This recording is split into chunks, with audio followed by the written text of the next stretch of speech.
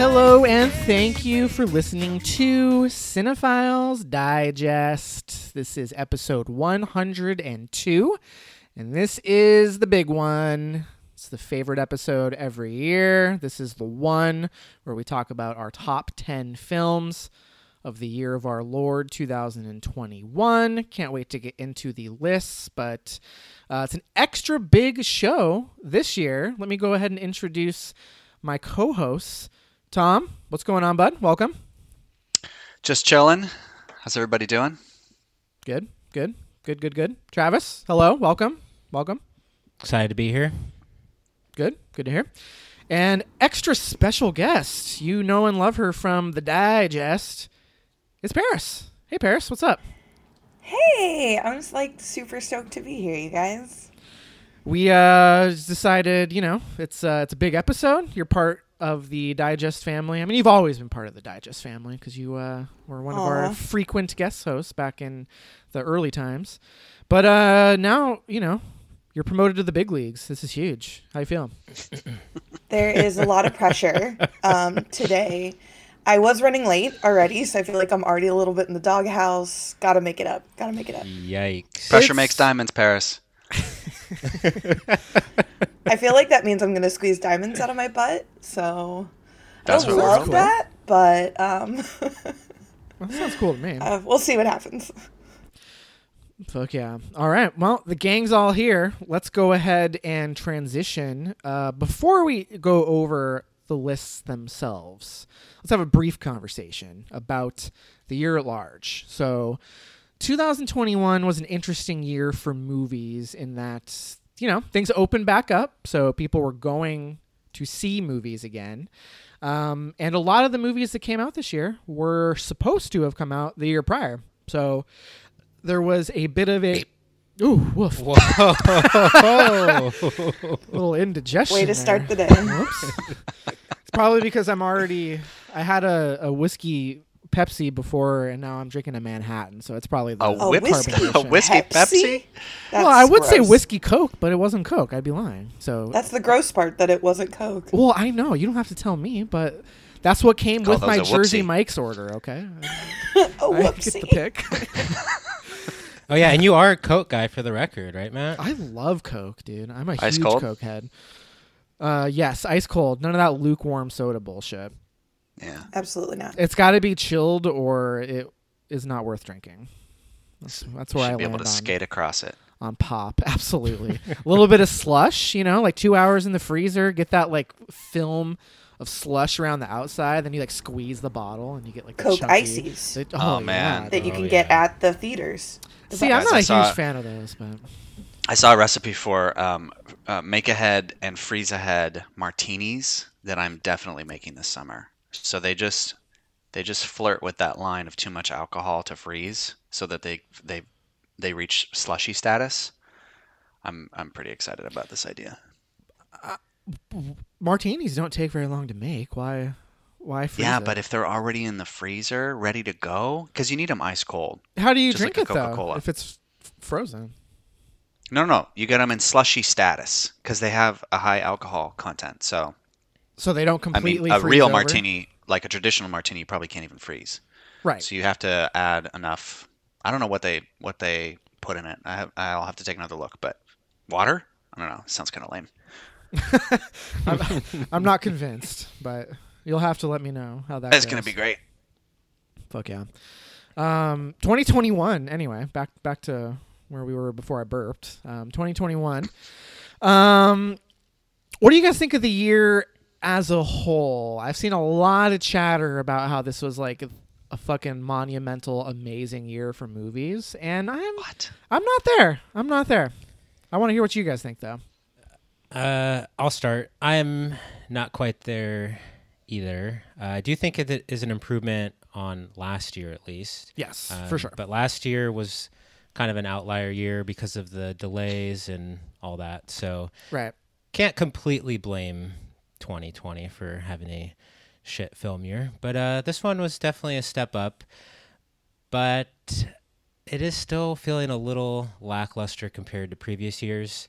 Especially the first few years we did the podcast. I think we got some really solid years, but these last couple have been a little lackluster, and you could probably blame that partly on the pandemic. But in regards to my list, I'm really like the top 5 is solidified, 5 or 6 through 10. Obviously like them more than the rest, but I could definitely see some of those, 11 to 15 range sneaking in and stealing a couple spots, but this is the list as of now. Very cool. Tom, what about you? Last year it was historic because you had two-star movies in your top 10. So Yeah. I hope That this was year big. was a step up.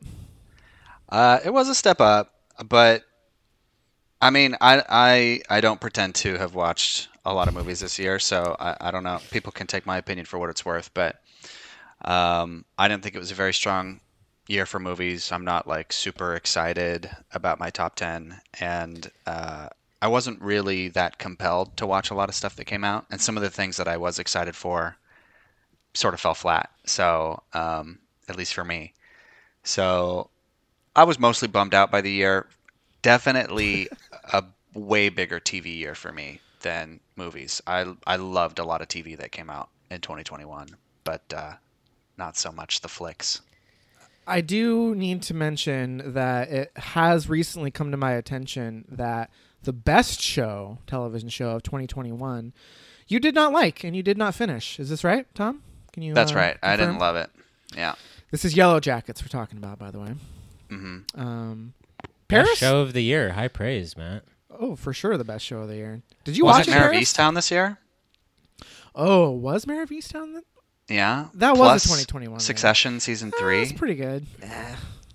Succession's for hipsters, am I right? Real quick though, Tom, back to your year in film. I know you're not as obsessive about this as at least Matt and I are, but can you give us a rough count for how many movies you saw so we know what we're working with here? I think I watched about 15, and I have 5 half watches. 5 half watches? Is that what you just said? Like, Well, any half. And that's Are any that's of your 2021 half movies. watches in I the watched top 10? I watched other non-2021 movies, but Well, yeah. yeah.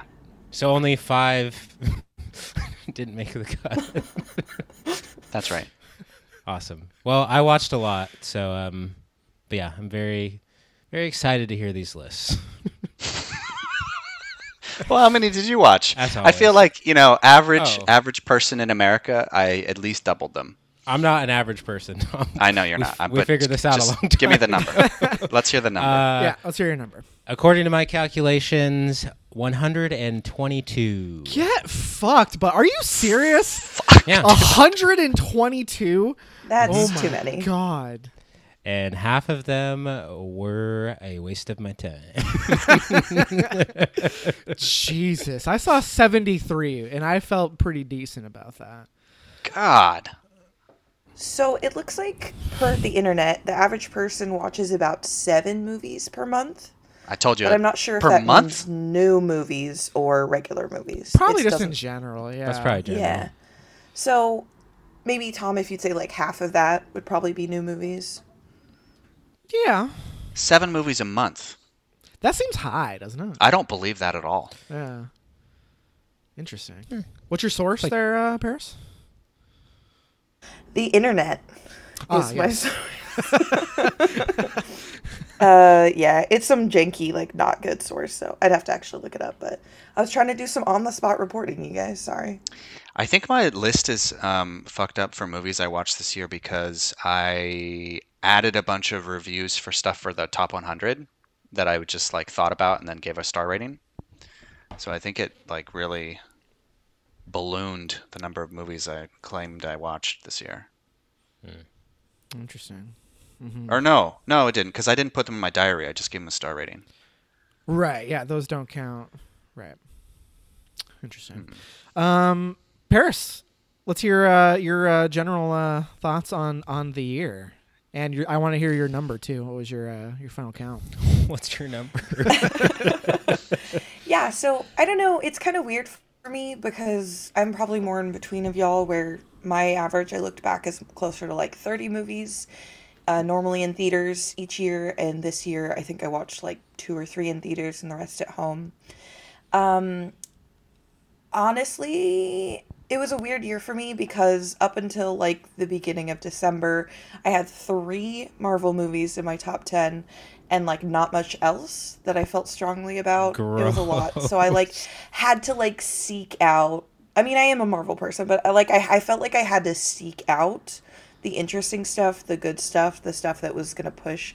Kind of like Travis, a lot of stuff didn't really live up to expectations for me. I watched 42 movies in this year, which is basically double Double of Tom. last year. Yeah, well, yeah. Or not double of last year. It's like 10 more. It's like 10 more than I do on average every year. I usually Yeah. watch about 30, 35. Very cool.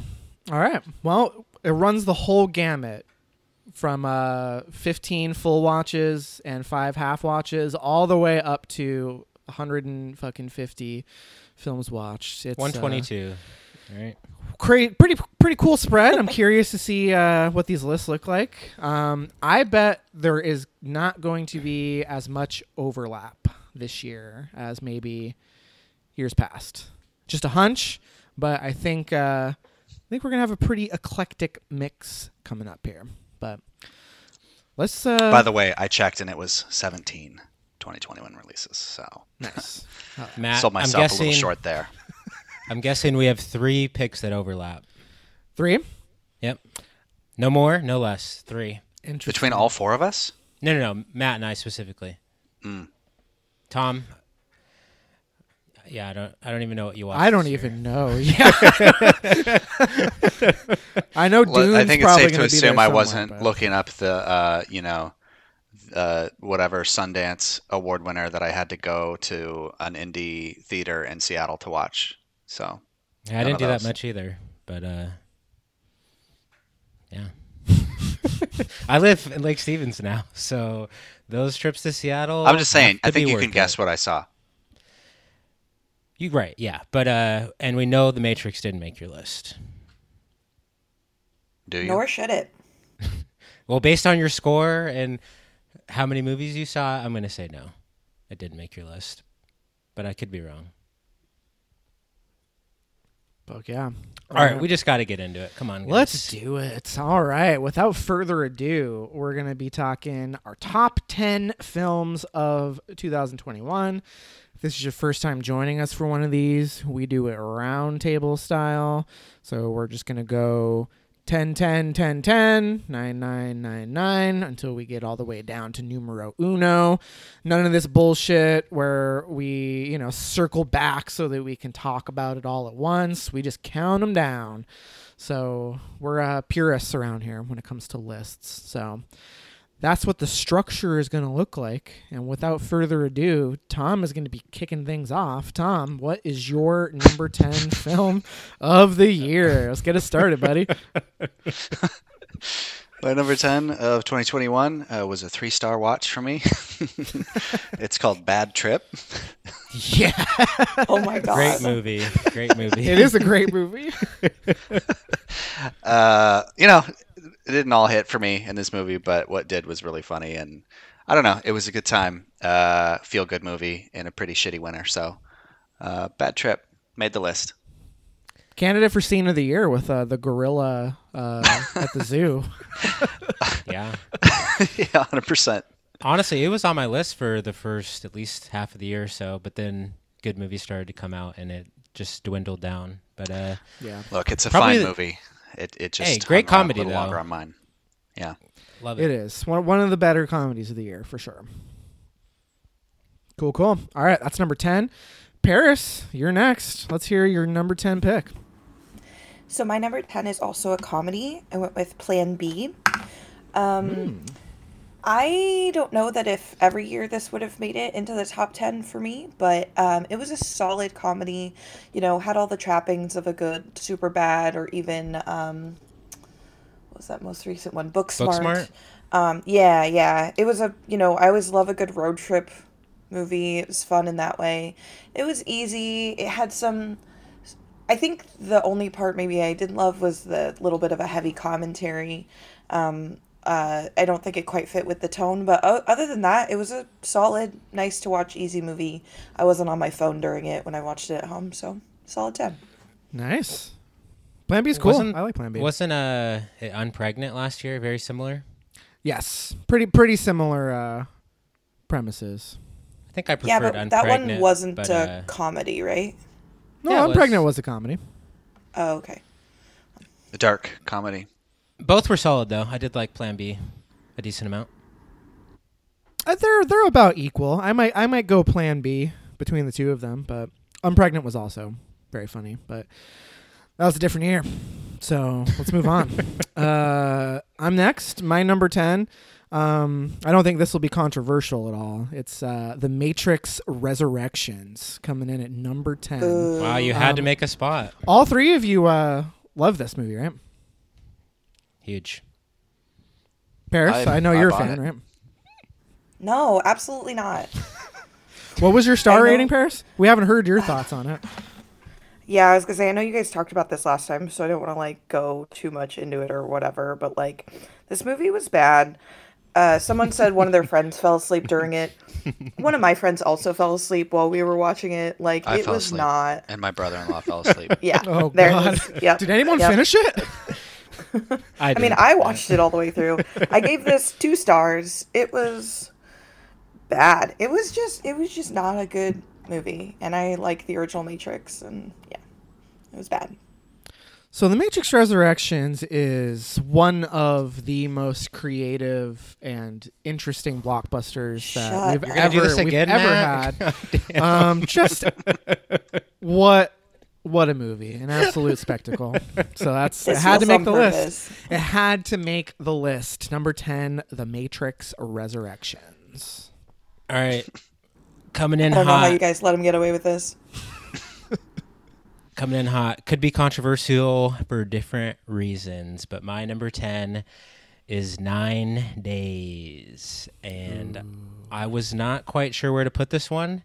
Maybe it deserves to be a little bit higher, but again, didn't know where to put it, so just kind of stuck it in there at the end. But I really liked the concept of it. Thought it was smart to do it in the way that they did it because of the budget. I think it'll age better with this approach. Although, yeah, part of me wanted a little bigger design or a little more going on with the production of it, but I do think it was ultimately the right choice to do it how they did it. And I also liked how many themes were at play in regards to life and the human experience, and some really good performances and some really touching moments. And it's just a good reminder to enjoy things in life, especially the little things. Absolutely. Very well said. That I can't speak for the rest of the people on this show, but that will not be the last time that movie comes up. So, It will not. oh yeah. Tom, did you get a chance to watch 9 Days? No. I think Sarah and I are actually going to watch it tonight. Oh man, too late. Well, we'll have to put in a postscript on the when the episode goes live. I'll record a bonus addendum. Let's just say I'm probably going to like it more than I like Bad Trip. Bad Trip. Hope so. Oh hell yeah. Cool. All right. Well, let's move on to number 9. Tom, what is your number 9 film of the year? My number 9 is The French Dispatch. Not a lot of surprises here as far as like a Wes Anderson film goes, but definitely not very high on my list of his films. It's beautiful. It's nice to look at. It's really dry though, and like especially dry for him. And the vignettes were a cool idea, but I don't know, just not as emotionally interesting or captivating as some of his other movies. But it's a good movie. It has a lot of good moments and good performances, and the cast is pretty impressive as it always is. Which vignette was your favorite? What was the first one again? Remind me.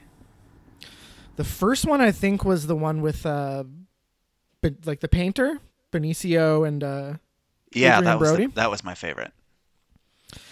I'm gonna call an audible real quick and go slightly out of order because The French Dispatch is also my number 9 film of the year. So might as well talk about it at the same time. Yeah.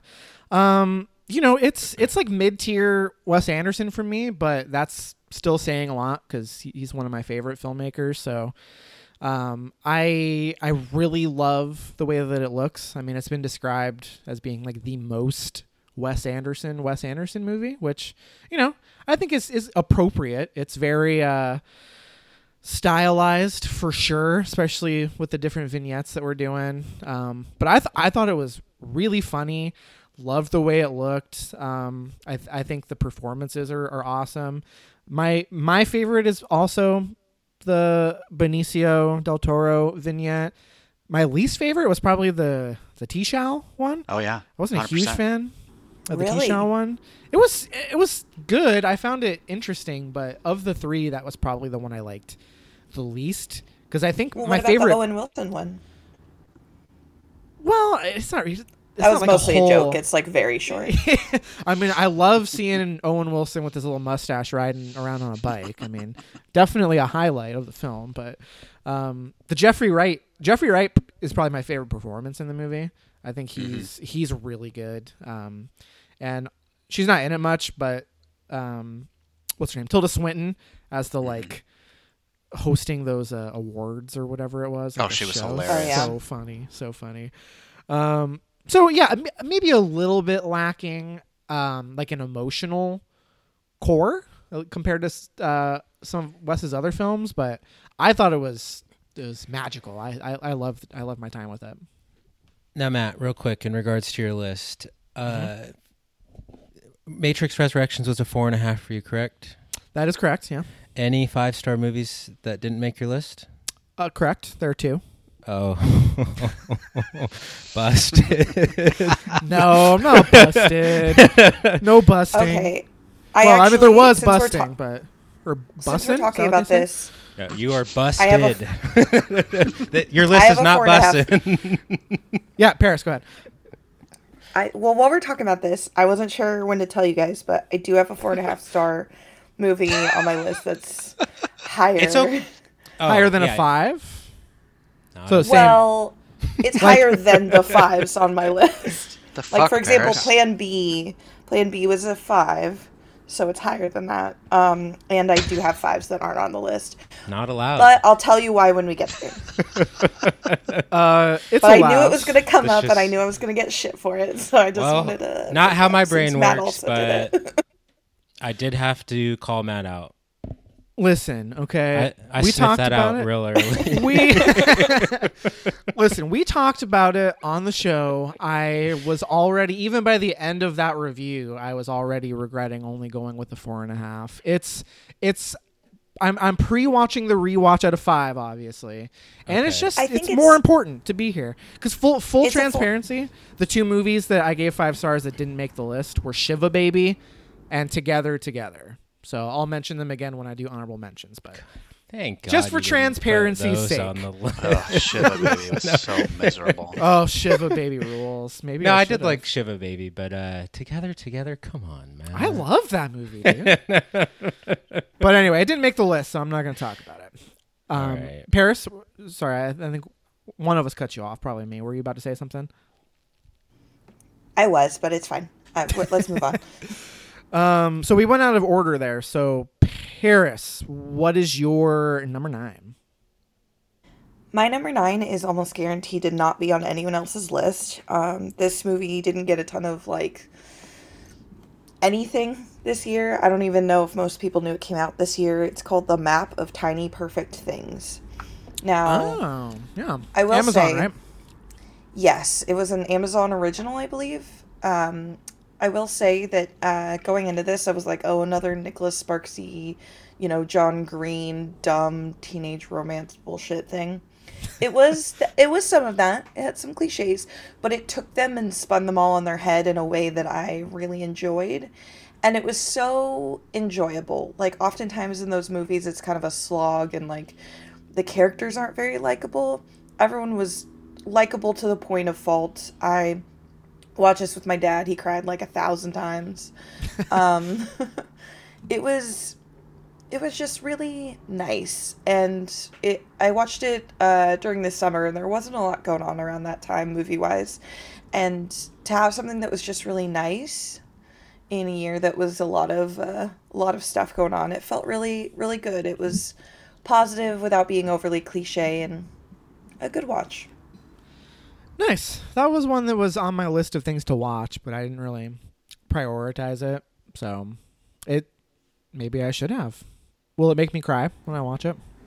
I would say yes. I would say you, Matt, will definitely cry. I would say Tom and Travis will not. I honestly wouldn't have watched it if it weren't for my dad being here and wanting to watch it, because it seemed kind of like one of those movies I don't watch. But I was very pleasantly surprised, and obviously if it made it into my top 10, it's definitely worth a watch. Very cool. Well, the map of tiny perfect things. If the PR team is listening to this episode, you're welcome. You can thank Rodney for introducing that to Paris. Yeah. Big Rod Rust. He hates yeah. that. He's going to be mad. All right. Travis, you're up. What's number 9? Maybe another controversial pick here, but my number 9 is Annette. Ooh. And I don't know if any of you saw this. No, I ran out of time. Fair enough. I mean, you only had 6 months to watch it? Yeah, I just ran out of time, What are you going to do? Fair enough. It has been a somewhat polarizing. You guys know what camp I'm in, obviously, because it's on my list. But love that it swings for the fences. It's not a perfect movie by any means. It's a bit messy and a little wacky. But I was always interested in engaged, which is a huge plus in a movie. I think I'm in the minority, but I did love the music. And I thought both the lead performances were amazing by Adam Driver and I'm blanking on her name, Marion Cotillard. Yes. And love the look of it, the use of color, the scenes of Adam Driver riding his motorcycle at night, really good stuff. It gave us Baby Annette, and if you guys don't know anything about Baby Annette, please educate yourself. And I thought the ending was perfect and kind of made the movie. And this movie helped spark my love for the Sparks Brothers. I also watched the documentary directed by Edgar Wright this year, and I'm a big fan of their music. And this was kind of a passion project for them. And they, I think they maybe wrote the script and the music for it. But yeah, it was just a great experience for me. Is Annette the baby and not Marion Cotillard? Oh, yeah. Oh, no. The puppet baby? Yes. Oh, no. How many abnormal baby movies came out this year? Yeah, Malignant, Annette. What's the other Lamb. one? Lamb? Oh, man. The theme of 2021. Fucked up babies. Also, maybe don't get pregnant with the other two, Plan B and the other one we were talking about. Right. Fucked up babies, don't get pregnant. People aren't feeling too good about bringing life into the world these days. Fuck yeah. All right. Well, very cool. I wish I had made the time for it, but alas, I would be curious what you think of it. It's hard to really, guess how people will react to it. Just one of those, huh? Yeah. Cool. I'll catch up with it eventually. Never. Cool beans. AKA never. We'll get there, though. Cool. All right. Well, let's move on to our number 8. Tom, let's hear it. What's your number 8? My number 8 is Luca. Oh, nice. Yeah, watched it on a whim. Great on a story. Whim? Didn't we fucking Tom. do an episode on That was it? one of our only features this year. Really?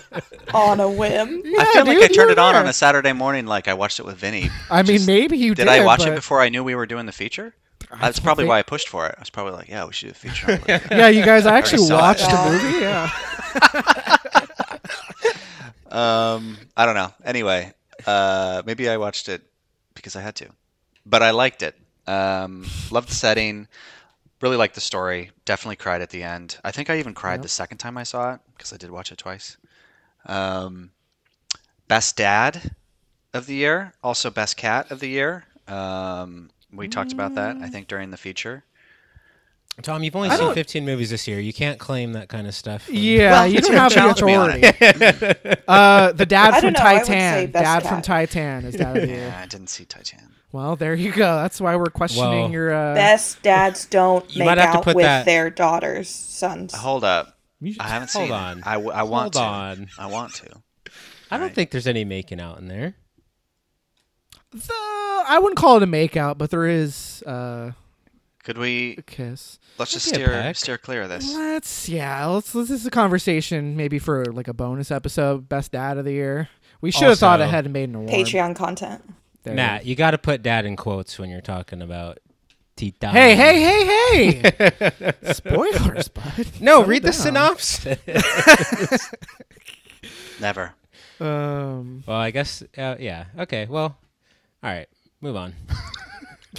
so Luca, Yeah, you learn about how it's okay to be different. It's great. yes, we all. It skews younger in terms of audience for an animated film, but it's very heartwarming.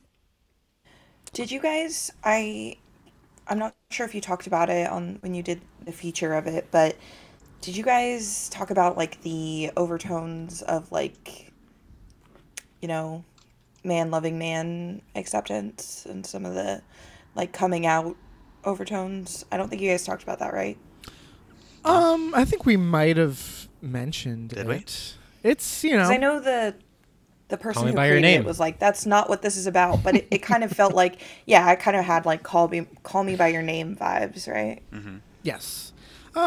Yeah. I mean, I think that subtext is there. I mean, I know who said that, Paris. Was it like the lead writer or something said that's not there? Yeah, or the lead something? writer, the director was like, that's not what this is is but I mean, I think it's art That is could just open be to the Disney. interpretation. They could also just be saying that because it is technically a Disney movie, and you don't want to Better upset the not. parents. Don't want to ruffle any feathers. Totally. I was more curious, Tom, if like you got any of that, because I felt like that movie got better for me with that like subtext. I mean, it's hard not to make the parallel, but I felt like that movie was pretty, at least for me, it was pretty staunchly aromantic. I thought it was more about like, well, the story is obvious. I don't need to tell you what it was about, but I didn't really feel like there was much more there to read into aside from the setting and like boyhood and those obvious parallels. It's a movie about friendship, but read between the lines, fill in the blanks. There were holes getting filled. That's all I'm saying. Yeah, I just think a lot of kids movies these days are like really deliberate about not introducing romance into their stories because that's all we got for so long, Totally. Like Brave was one of the first ones that had that whole, like that was a huge part of the marketing, I felt like. So what you're saying Revolutionary. is make animated movies horny again, is what you're saying. Give us Lola Bunny from OG Space Jam. Give Oh my us God. Dexter's mom. That's all I need. yeah, Dexter's mom. Dat Dexter's ass, am I mom. right? You guys know what Pinocchio's really about. Would. Wait, what? We got It's to about move on. boners, Paris. I mean, come on. I don't like that. Where are we? That was number 8. That was your number 8, Tom, Luca. That's right. Paris. Let's hear your number 8 of the year. Yes, my number 8 is Spencer. Oh yeah. I While I was watching this, I wasn't sure how to feel about it. I think the theme of the year for me, at least in the movies I enjoyed, was high tension. High tension over very low stakes. This wasn't some universe saving, are we all going to get murdered kind of high tension. This is very like, the royal family hates me and I have to figure out how to push through it kind of tension. And somehow it remained engaging for the entire time. And I don't know a ton about Princess Di other than, kind of some of the conspiracy around how she died and that they got divorced and why. But I just, also to see Kristen Stewart put on such a performance, I'm always rooting for her. We know she's a good actor since she was in Panic Room as a child, and like, I feel like she gets remembered for Twilight, in which she basically was a board with like googly eyes painted on it, but Damn, got him. but she really does know how to act, and so I'm super glad to like see her in something where she's able to show her full range. And this got me. I've not really into the whole royal family thing, but it encaptured me. I did a bunch of reading afterward. It was super interesting, beautiful, sad, tense, had everything, all the emotions you would want. That movie is beautiful.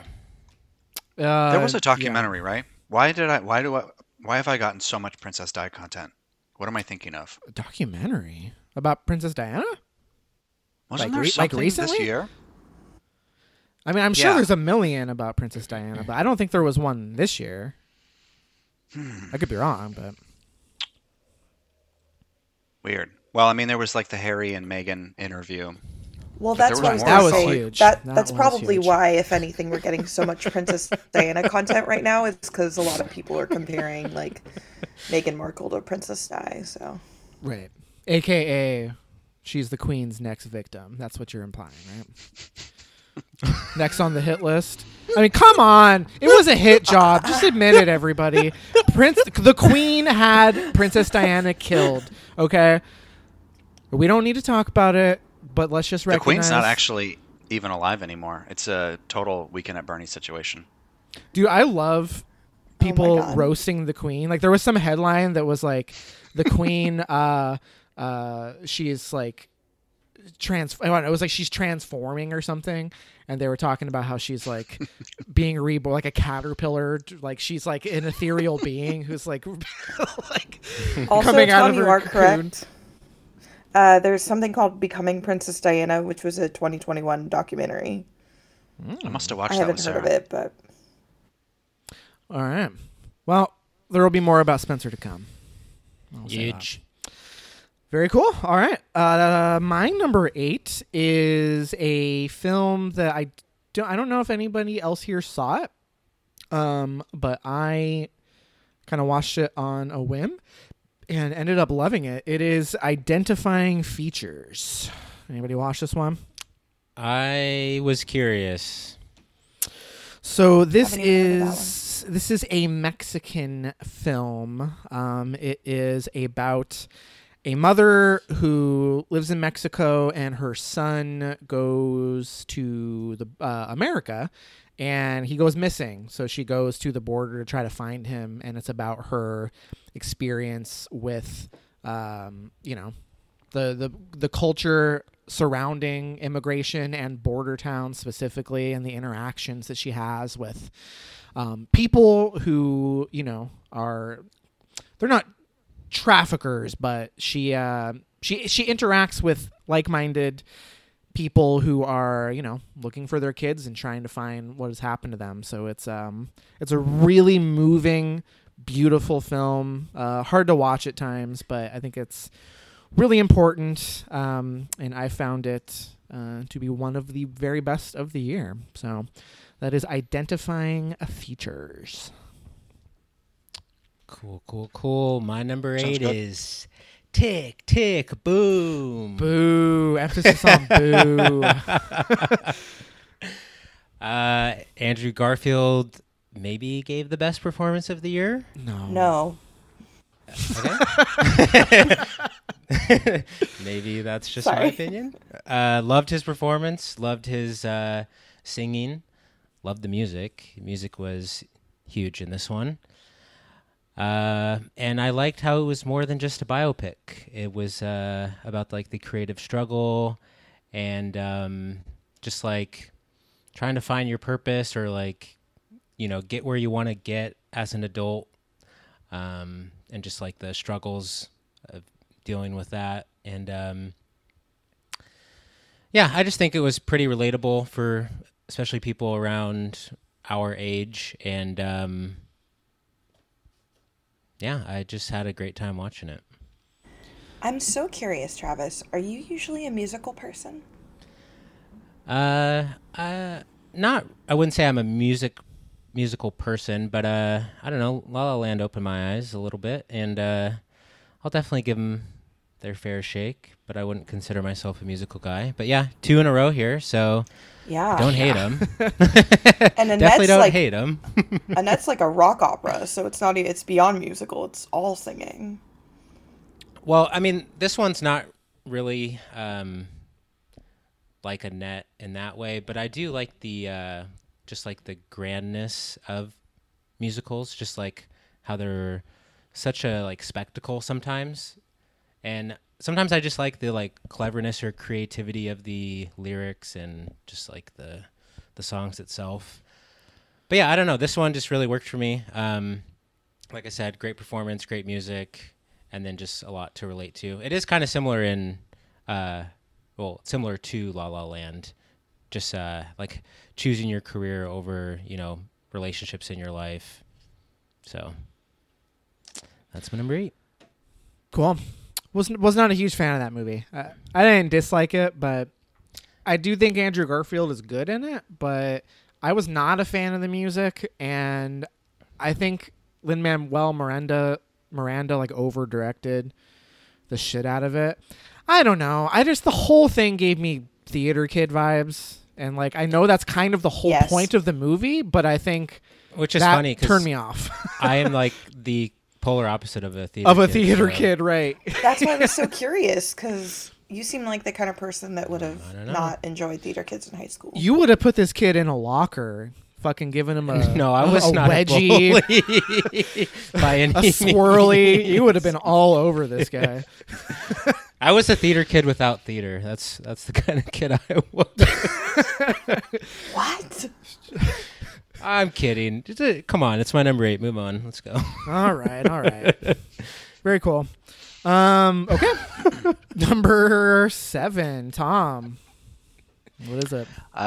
Number 7 is The Green Knight for me. I read this as a young man, thinking it would be cool. And it was super boring and kind of confusing. And I was excited because I'd heard good things about this movie and heard it was super cool and super visually interesting. But I found the movie to be a little bit too long. And the story is, as I remembered, a little confusing, a little boring. But What did you like about this movie, Tom? He's basically the last, Come on. the last, The final 20, shot. 15, 20 minutes. Okay. No, Yeah. that's what I liked about it. I think it really, because I don't think that's in the story. I don't remember if they, well, I won't spoil anything, but how that was handled in the film, I thought was really good and sort of made it worth the watch. Yeah, I don't know if I have all that much else to say about it. I just, I was really excited for this movie, and it kind of let me down a little bit, but I mean, it's still good. Well, I think expectations do play a huge factor in this movie. I was slightly disappointed with it the first time I watched it, but still dug it. Second time, knew what I was getting into and loved it. And this will not be the last time it is brought up. Definitely not. And I will reserve my thoughts for that time. All right. Thank you, Tom. That was number 7, The Green Knight. Paris, what was your number 7 of the year? My number 7 was the only Marvel film this year to actually make it into my top 10. Spider-Man No Way Home. In what I would argue was Andrew Garfield's better performance. Whoa, I haven't seen the movie yet, bud. Are you come Are you on. telling me Come Are on. you kidding me? Andrew Garfield is oh my Paris, you At this point, you have Tom. What are you going gonna to say? Tobey Maguire's in saying- it too? Come on. No, Tobey Maguire's dead. Tubby Maguire? Tobey Maguire is dead. They play lovers in the Italian countryside. Hell yeah, dude. No, okay, we're beyond spoilers at this point. This movie's been out for forever. It's already like they're literally doing spoilers as their promo materials now. Like, it's fine.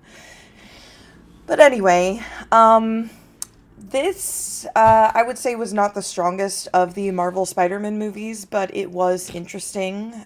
Without spoiling too much, I will say I feel like it has kind of a Into the Spider-Verse vibe, maybe to the point of copying that plot and sort of doing it not quite as good. I don't know. I still really loved it. Any Marvel movie that's good will basically be a 5 in my book, but I will say this is maybe like the second strongest in that series. It's hard to talk about this movie without spoiling, which obviously I already did a little bit, but it is just a really interesting way of advancing the story, and it is really sad in certain parts, and I don't really want to say too much beyond that because it sounds like Matt already got real riled up. Yeah, oh my god, I can't believe you.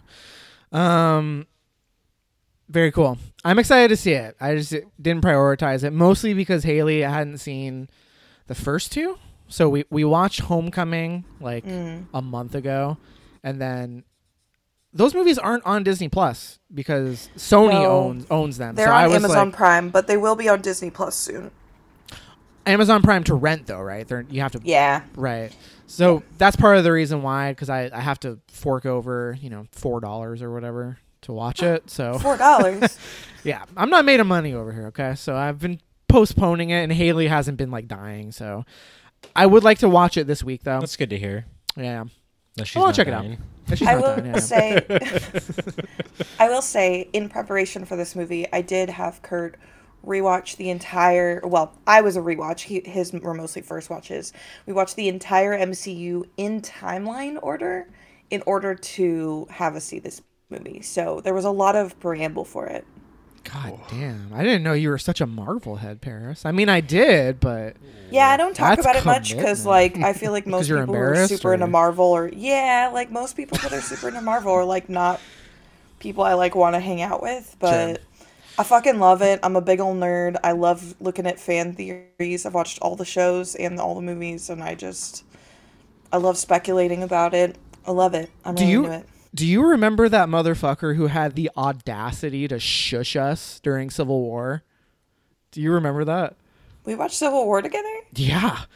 And we were like briefly talking, and the I guy in front of us don't like remember that. full on turned around in his chair and put his finger up to his lips and went shh. Dude. And we both just burst into laughter. You don't remember this?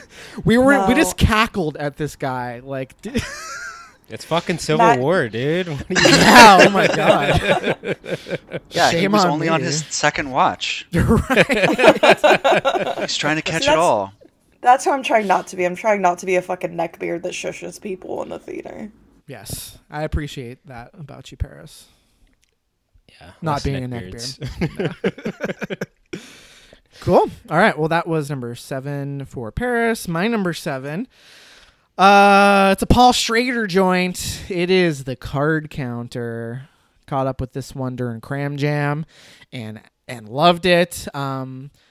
Like I knew it had been compared to First Reformed. Like there were a lot of parallels, but I was not quite prepared for just how many parallels there are. There's a lot, and First Reformed, one of my all-time favorite films. So I do think First Reformed is a better movie.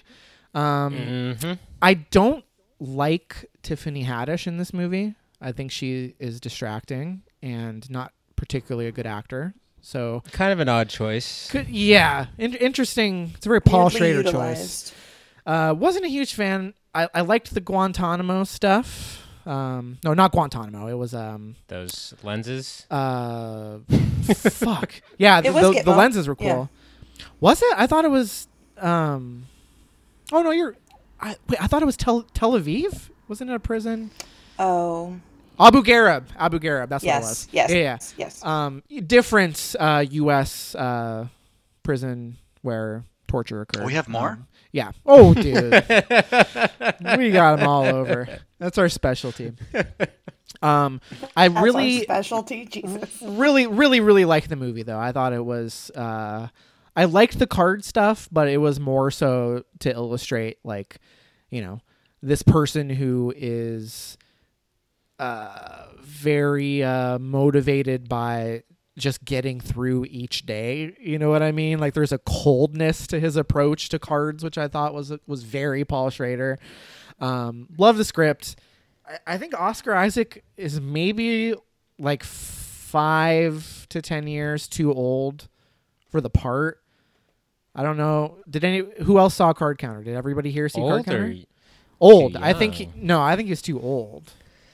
Well, I saw what year would that have taken place? That would have taken place like 2002, 2003. And then he that's was in prison. Right. But Oscar Isaac is like in his late 40s. He's 42. Yeah. So I'm looking So, at it. okay, 42? let's say Okay. he was there when he was 20. But he would have been younger. Okay. I don't know. It's a minor thing, but I felt like he I was didn't a do the math. little. I don't know. Did you love Maybe not the Captain best America? Mr. USA? What? Mr. USA. in The movie. Ukrainian guy? USA. Oh, at the USA. poker. Yes, that was huge. Yeah, love that guy. Really good movie. Not as good as First Reform, but I'm glad I made the time for it. I thought it was really interesting take on some of those themes of crisis of faith, an older man trying to maybe reckon with his past and try to do good, reckon with America's past. You in make many him sound ways. so old. He's not old. He's old. Okay. Very old. Oscar He Isaac is. rules, though. 9 years older than me, Matt. So thanks I was for going to putting say, that he's into barely perspective. older than us. He's still a We- millennial. 42 is still a millennial. Like, I'm No, sorry. it isn't. Yes, it is. 42? That's not Yes, it millennial. is. No. It's Fringe. Fact check it. Fringe millennial. Fact check it. Fringe. He's Gen Xer for sure. All right. Big Gen X vibes from Oscar Isaac. Okay. You I done agree with with your number 7, Matthew? Yeah, you're last up on the number 7s. Let's hear it. All right. My number 7. Get ready to boo, Matt. It is Red Rocket. Boo! Oh my god. All right, I'll let you go first, but I got things to say. All right. Go for it. So really dug this one. Thought it was very entertaining and funny. It is kind of similar to Uncut Gems and Good Time with just how tense and uncomfortable it can be, and just like a charming main character that is tough to root for but almost tricks you into rooting for them until you don't.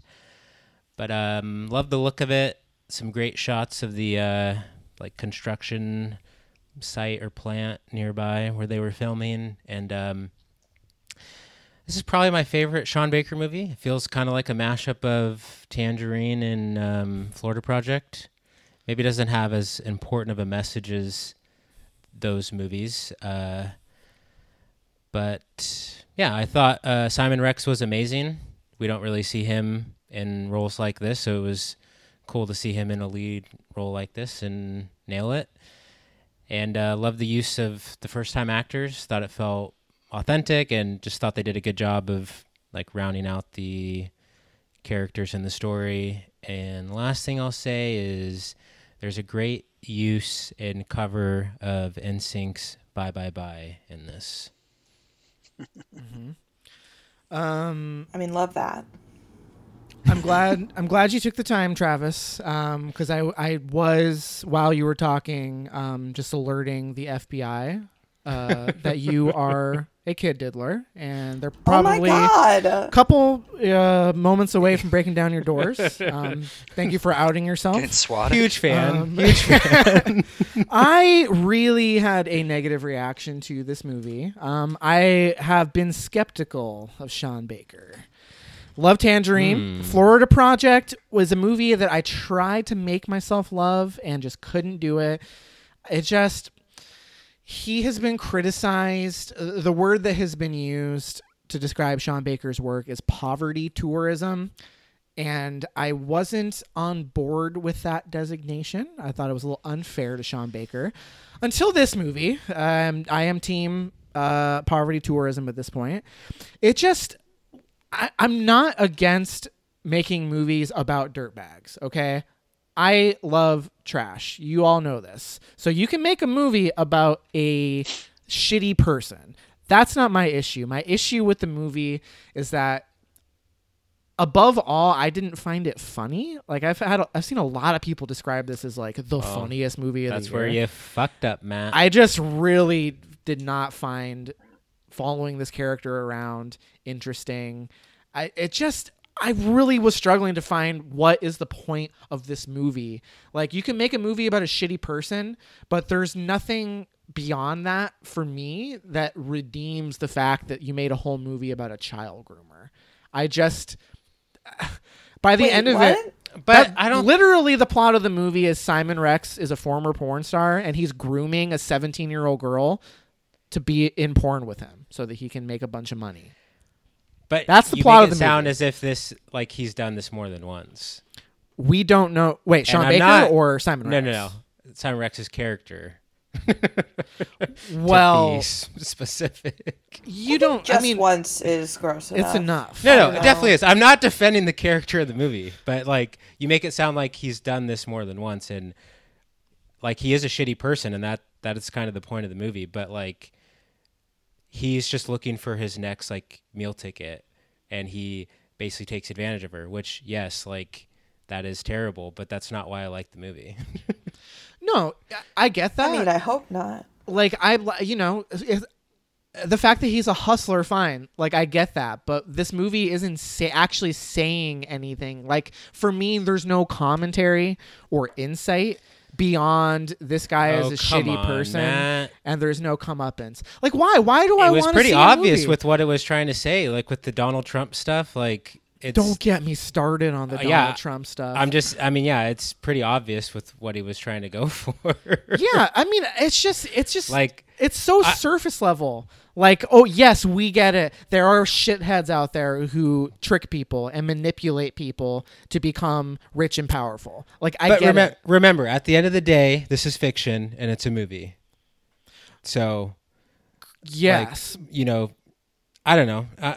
Like, sure, you can bring your politics into this, but like, I don't think it's a bad movie just because like there is kid diddling or however you want to put it. Like, that doesn't automatically just make it. You don't just automatically write it off because there's a bad character doing bad things in a movie. No, that's all. I agree with you. I'm not writing this movie off. Like, I don't have a moral issue with What this did you movie. say to me, Matt, on Instagram when I said boo to your 2.5 or whatever? You said something along the lines of like, it was all downhill from the beginning. You wrote it off in the first scene. No, I was saying that you hated the use of bye bye bye. put it No. I love on the use of Instagram? bye bye bye. Yeah, dude. No, what I'm saying is I loved the opening. I loved the bye bye bye. I loved the intro, and it was all downhill from there because that was basically the only part of the movie I liked. Is what I meant by that. It's Fair enough. I mean, I don't have a moral issue with the movie. My issue was that it wasn't trying, for me anyway, saying anything profound or interesting about these characters. And I'm tired of the excuse of, oh, well, we don't get to see movies about people like this. Like giving him a pat on the back because he's making a movie about poor people. Like, get fucked. He's a rich boy who went to Tisch in New York City, and he's a privileged fuck. So don't even get me started. Matt, say what you will, but your take on this movie sounds agenda driven. I am nothing if you've not made up your agenda driven. mind. Okay. You've made up your mind and you have your thoughts and feelings on it, and that's fine. But I really enjoyed it. Thought it was a fun Yes. romp, and I'm not worshiping this character. I don't think what he did was particularly, great. But I had a great experience watching the movie. So I get it. keep doing your thing, Sean Baker. Oh, a lot of Matt people can like just it. find his own lane. That's true. That's true. I'll find my Spring own Breakers 3. lane. Yeah, I can't wait. 3.0. I can't wait for the Sean Baker Harmony Corinne collab. It's gonna be huge. Oh man! Filmed on an It's iPhone. inevitable. Get me a T-shirt. Okay, that was Red Rocket. Sorry to sidetrack that a little bit, but I just You're fine. I had thoughts. I still love you. Red Rocket rules. Moving on. So does Matrix Resurrection. Yeah, dude. Fist bump, virtual fist bump. I'm right there with you. All right, number 6. Let's go ahead and chug along. Tom. Judas and the Black Messiah is my number 6 movie. The standouts for me are the performances, especially Daniel. Can still hear him giving that impassioned speech. Oh yeah. Even a year later, that movie came out We are. like, a long time ago. Yeah, it feels like terms that of- movie 2 years ago. I In know. terms of came out. 2021 movies, it came out a long time ago. It's I the know. oldest 2021 film. Yeah. This movie would have been. I don't know. It's not higher for me just because I think the actual story and some of the realities of our own history was the more compelling part of the experience than the film itself. So that's why it's not higher. But it's a really good movie. Really interesting story and good performances. Really good movie. I took issue with the fact that they kind of erase the fact that Fred Hampton was a communist. That's a very America thing to do. Just kind of glaze over the fact that, oh yeah, by the way, Fred Hampton was a Marxist. But he it's All right, Matt. socialist? Enough of your commentary on our pick. I'm fucking on one today, dude. What's next? Keep them coming. We need to make a new rule where yikes. Matt can't go on. He can't go No online tangents? after watching a movie. Like no reading up on Hey, no. context. He has to take the movie at its No face. Wikipedia. Hey, I am terminally online, okay? For better or for worse. So, good movie, but, I don't like the fact that they glaze over the fact that he is a communist. I don't feel like that was glazed over, Matt. Watching it recently, that's a pretty strong. It introduced me to that. They have a lot of socialist values in there, and I was like, oh, I didn't realize that was what Fred Hampton was about, and maybe even what that Black Panther chapter was about. I thought it introduced me to that. So fuck you, bud. Damn. Good point. Very cool. All right, gloves are off. Yeah, The rest of the picks. we're fucking in it to win it now. All right. Not even halfway through. Paris, what is your number 6? My number 6, we just talked about this, Card Counter. I Ooh. was shooketh by this movie. Based on what you talked about, it really made me want to watch First Reformed. At first, I wasn't sure quite what to expect. I'd seen maybe one trailer about it. I was like, okay, it's Oscar Isaac counting cards. I'm in, love Oscar Isaac. And it totally wasn't about that, which was very interesting. It was really all about his, experience with coming back from the war and being someone who tortured people, and all of the scenes in Abu Ghraib Abu was Abu the name of the Ghraib. prison? Abu Abu Ghraib. Abu Ghraib. Dhabi. I said Abu Ghraib instead of Abu Ghraib. It's the I could be Americanization, 100% wrong. You might even be right. We're not authorities Well, on That's fair. inter- All of the international, scenes from that horrible prison were just very intense. The high, early 2000s intense rock music, the fisheye lens going from scene to scene of just absolute torture that we're not used to like seeing. The use of using the pictures that we all saw when we were younger that came out from, you know, torture areas like Gitmo, seeing those people, condemning them while not really condemning the system that created them. Like it was intense in a way that I was just fully engaged every moment. And I spoke earlier about the high tension of this year. This was another movie where every single scene was just a tightrope walk for me. And I also Oscar Isaac, I did double check. He technically is a millennial. He's 2 years under the age gap.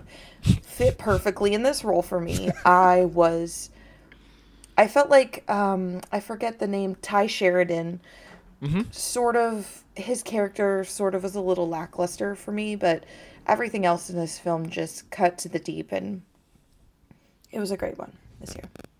Nice. Glad to hear that you were a fan as well. That Paris, rules. I'm very excited for you to watch First Reform because it's basically the same thing, but just better. Yeah, more effective, I think. But The highs are Sounds higher. huge highs. Very cool. My number Astral planking. Yeah, The highest you can get. can't get any higher. Can you take me higher? Speaking of butt rock, you think they Yeah. played that in Abu Ghraib? Higher No, by it's not Creed. intense enough. I hope To so. the place where blind men see. That's my version of Abu Ghraib. Is Creed. Anyway, number 6. It's my turn to enter the Diddler discourse. It is Licorice Pizza coming in at number 6. Matt. So the only reason Red Rocket has not got as much flack as it could have is because Licorice Pizza, I was going to call it Diddler Pizza. Licorice Pizza Stop. got all of the heat, which makes no sense to me because Licorice Pizza Because it's is... Paul Thomas Anderson. That's Yeah, why. I guess. Licorice Pizza was gross. He People was who are 15. complaining- She was in her 20s. Are That's you- gross. Did you see Well, Licorice Pizza? I did in theaters. It's hard to Oh, say nice. exactly how old she was. That's all I'll say about that. She was in her 20s. We know this. Yes, mid-20s. She could drink legally, and he was 15, so they were at least 6 years apart. But he was like 15 going on 40, so Exactly. Yeah. That's Mental not the age point. doesn't count. I'm kidding. So, Licorice Pizza is a movie that I've liked more and more as I have more time removed from it. I think that it is an amazing portrait, time capsule, if you will, of life in the valley in the 70s, early 70s, which The you good know, old days. the good days. I think it's so funny. I think these characters are so well written. Like, I think it's one of Paul Thomas Anderson's best scripts. I think that the way that it moves through time and just kind of meanders. Like, it's kind of hard to place exactly how much time passes from one scene to another. And it's just like, for me, the age gap thing, like, it's a little weird, but I think that's part of the point. Like, there is this You could argue that's part of the point in Red Rocket, Matt. well, one could, I suppose, but in Licorice Pizza, I don't know, like, the relationship between their characters, Alana Haim and Cooper Hoffman's characters, it's, it's almost like a brother-sister type of relationship. Like, ultimately, by the end of it, they do kiss and it does end. It's got a rom-com-esque ending for sure, but Spoilers. there's this give and take of Cooper's character, Gary, being like, very driven, very little supervision, and he's just kind of running around town with his friends, and he's very, like, I think Alana gravitates toward him because he's just like it. That's just what being young is. You know what I mean? Like, she's still clinging to her youth and hasn't figured out like what she wants to be. And I think that's why, for me, their dynamic works and it doesn't come across as pedophilia to me. I just really, really had an amazing time with Licorice Pizza. I love Bradley Cooper's character. Like, he's barely in the movie, but anytime he's on screen, he's electric. Love the scene with Tom Waits and Sean Penn, like the motorcycle scene. One of my favorite scenes of the year. And probably the funniest scene of the year for me is when Elena and Gary go to that audition where Gary told Elena, I keep saying Elena. Her character's name is, it is Elena. Yeah, same name. Tells her that she needs to say yes to everything. And so this woman is interviewing her and he's like, do you speak Portuguese? She's like, yes. Do you know how to ride a horse? Yes. Like, that whole scene, I was just fucking cracking up. It's my favorite comedic scene of the year. Yeah, Licorice Pizza. Loved it. It's my number 6. Matt, you're getting into a little bit of a free pass territory, it seems, with Wes Anderson and Paul Thomas Anderson on your list. Not a free pass. They made 2 films that I loved very much this year. Not Matt their loves best the work, Andersons. though. Not their best. Mid-tier for both directors, but it was just that kind of year. Fair enough. And mid-tier Anderson, regardless of which one. Fuck, we can even throw Paul W.S. Anderson in here. Mid-tier for any of these Andersons is better than most Is top tiers 10 worthy. of others. Yes. I did like Licorice Pizza, for the record. Did not make my list. I would agree with some of the stuff you said. It just felt a little slight, especially for PTA. That's Not fair. that he was trying to go for more than that. I think he was trying to do like a smaller, more like personal, intimate thing. But I don't know. I just didn't have that like wow factor watching it. Intentionally low stakes, I would say. Yeah. Compared to some of his other films, for sure. Maybe on a rewatch it would go up a little bit. Oh, it's gonna, bud. You wait and see. That's the Anderson effect. All right. What is your number 6, Travis? My number 6, still don't know how to pronounce it. It is Titan. You got it, I think. Nailed As a it. non-Frenchman, I think So- you got it. I don't know if you guys knew this, but I was pre-watching this at the highest of highs, the best movie of the year, 6 out of 5. Loved what the trailer was selling. Oh, yeah. Don't know if it fully delivered, but I still did love what we got. The first 30 minutes or so, probably my favorite 30 minutes of a movie all year. Loved everything about the car show scene, the use of the music, the dancing, the way it was shot and lit. That was a cream dream. Mm-hmm. The That movie does take rampage at the house. Little rampage yeah. she goes on. Amazing. Oh, man, so a good. little charged up rampage. Yeah. Oh, good. It's an Apex. Stop. The movie does take a turn ultimately, and goes in a different direction of the first, portion, and then it turns into a little more personal, intimate movie about transformation, gender, identity, family, all that good stuff.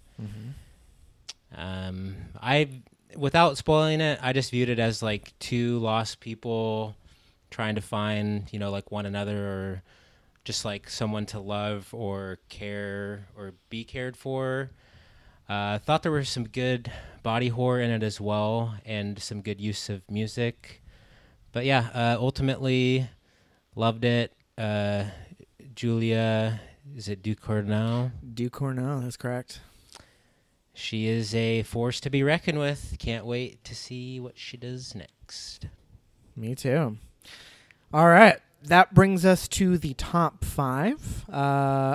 Let's go ahead and take a quick break, and we will be right back.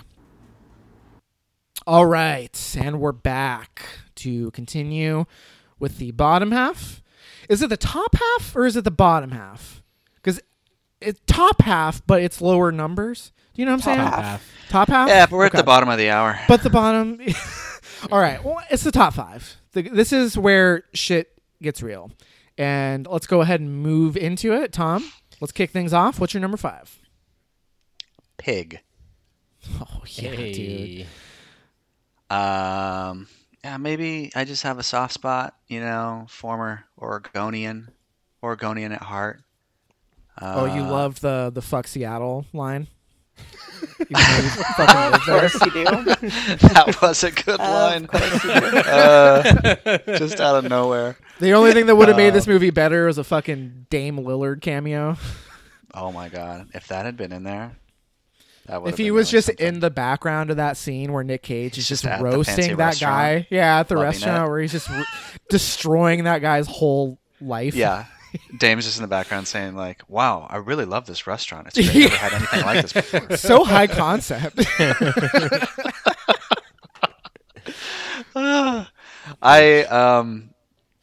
Let's see. Why did I like this movie? I liked it because this is probably obvious to everybody, but my brother-in-law called it Fight Club, but like the love and tenderness version.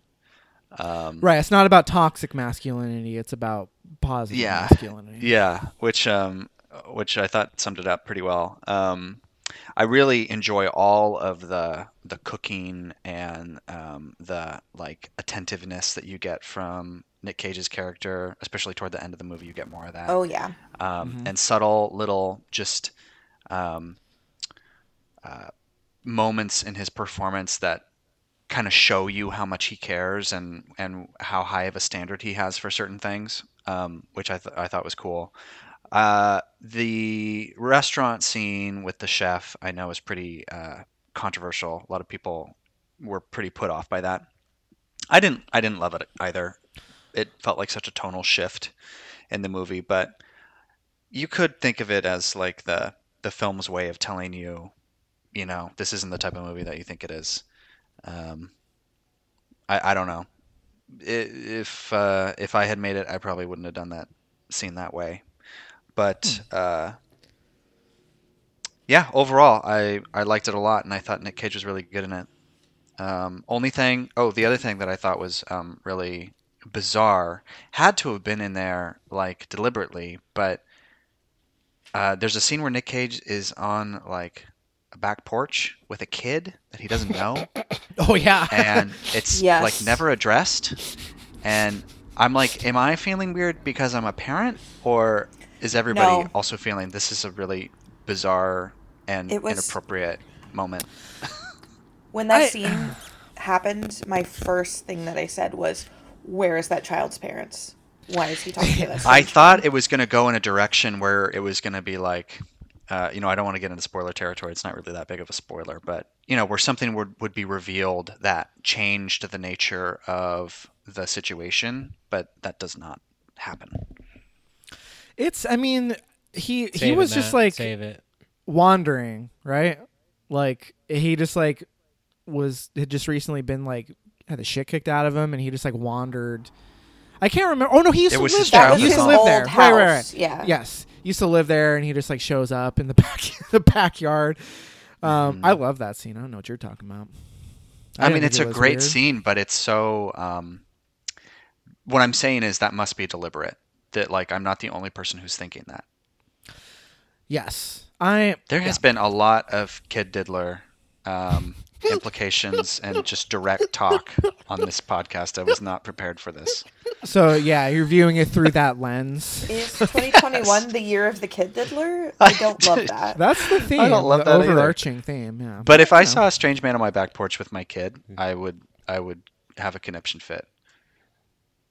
Yeah, most I mean, I hope most parents so. would. Very cool. All right. Well, that's Pig is number a 5. vibe, Tom. Yeah, know pig's a that. vibe for sure.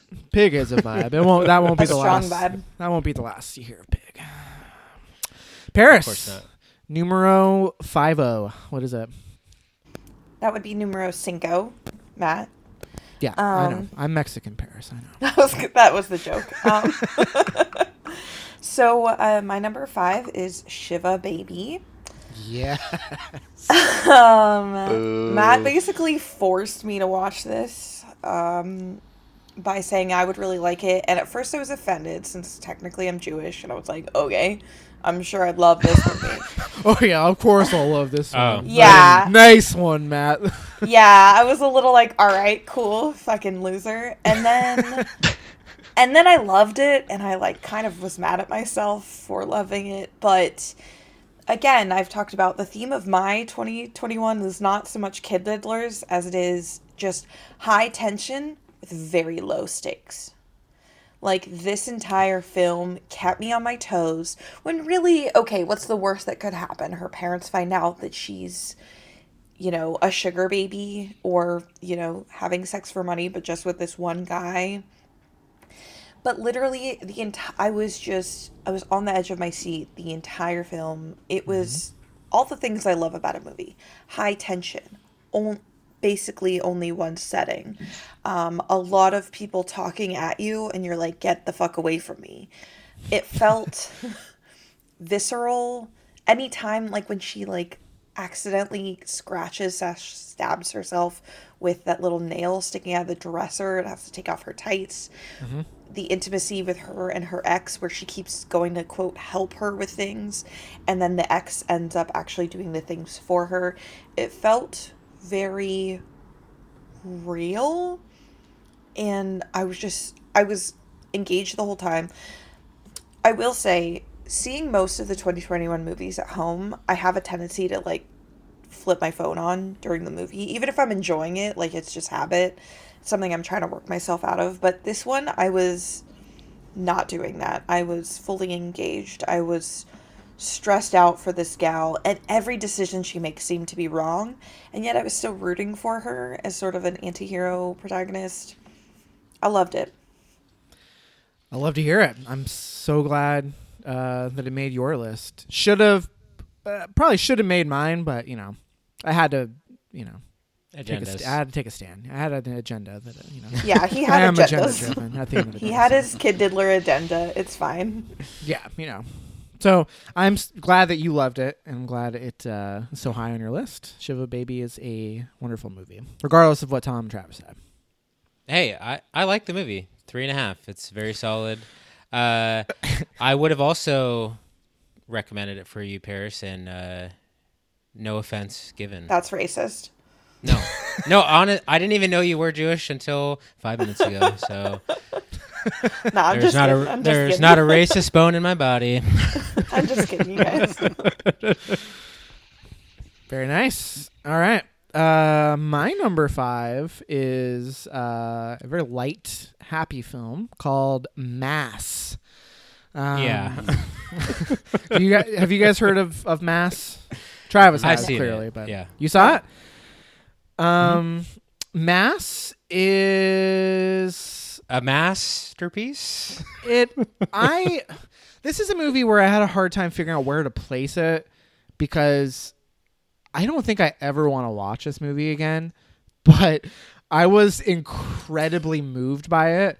So the premise of the film is that the parents involved in a school shooting come together many years later to talk. So it's like It's the parents of the shooter, and then a group One of of the parents of victims. one of the victims. Yeah. yes. Oh, wow. So they basically, I would say 80% of the movie is the four of them literally just sitting at a table talking. It made me cry so much. It is so important. I think this is a movie that I'm kind of surprised has not gotten more hype or attention, because it's just, I feel like it's one of those movies that should be like required viewing in this country, just because it's so perfectly encapsulates the culture of, like, there's a lot of gray area in the movie. Like, it's not like the movie doesn't take sides. You know what I mean? Like, there's a lot of back and forth in perspective.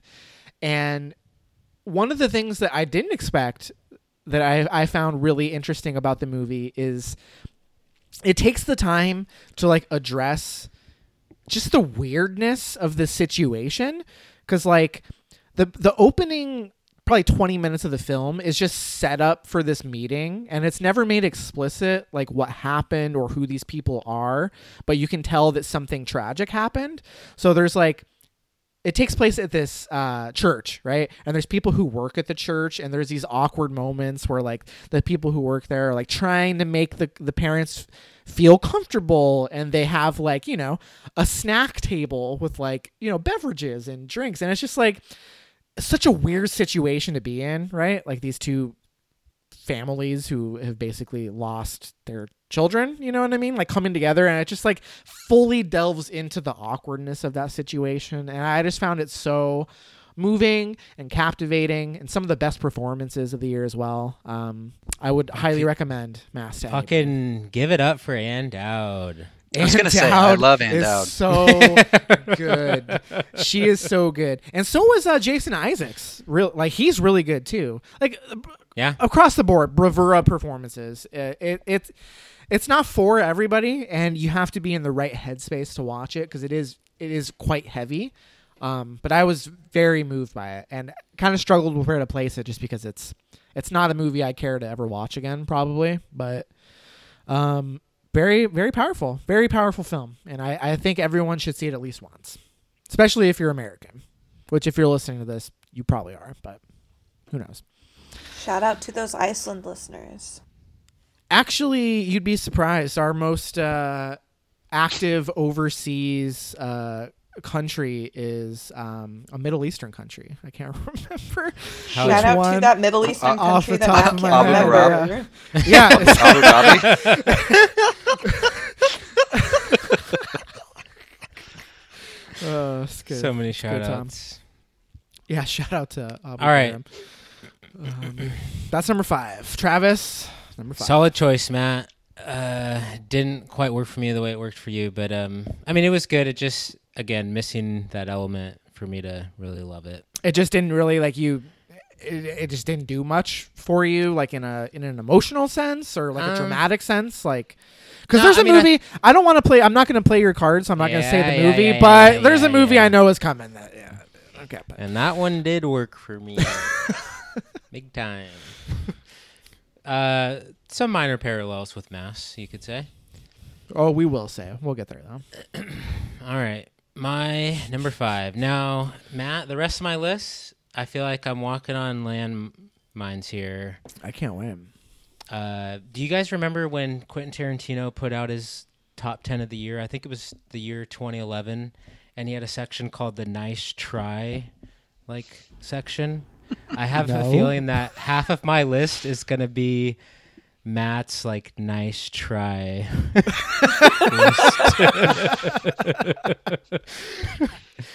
to put it into perspective, I think Quentin Tarantino said Drive was in his nice try list of 2011. Oh my god. All right, so my first nice try pick of the top half of the list is Lamb at number 5. Matt, I thought you would fall for this one. Just hook, line, and sinker. Had all the trappings. Did it though? I think it did. I found it to be pretty dull. Interesting. I was pretty bored. I saw And half I of it. hated I the was pretty ending. bored. I hated How the different ending. from it was Black Sheep? Black Sheep is a Don't masterpiece even, compared to Don't Lamb. even, Matt. I have fun watching Black Absolutely Sheep, not. okay? What about Sure. Tommy Boy? Well, I'm not a huge Tommy Boy fan. Oh. But We're talking of a different Black Sheep, Tom, that you don't want to know about. This is the Black Sheep that's actually about sheep yes. Sounds that we awful. watched on the digest. Anyways, Lamb, 2021 A24 joint. I loved it. I thought it had a great setting, like the desolate Icelandic farmland. Makes for some great shots and just adds to the whole feeling of the movie just being isolated. I did love the ending. It was pretty shocking, and it calls back to the beginning. Its themes, there's maybe a few at play. It's like mother versus nature. Little eye for So an eye another action don't going get on. pregnant movie. Um, I don't know about that necessarily, but just dealing with pregnancy and all of its glory. It's a movie about adoption, really. At the end of the day, Sure. I mean, it I kind just- of is. Yeah, I think what I loved most about it is just like how straight it was played, even though it's a pretty ridiculous premise. Mhm. And then, yeah, I like the way it was shot, the setting of it, and all that. I also thought the look of Ada, the main Ada. the main. I said Ada, didn't I? Yeah, it's Ada. I thought it was Ava for a second, but I think you're Oh. right. Yeah, it's Ada. Yeah, yeah, I like the design of her without saying too much of it, and yeah, I don't know.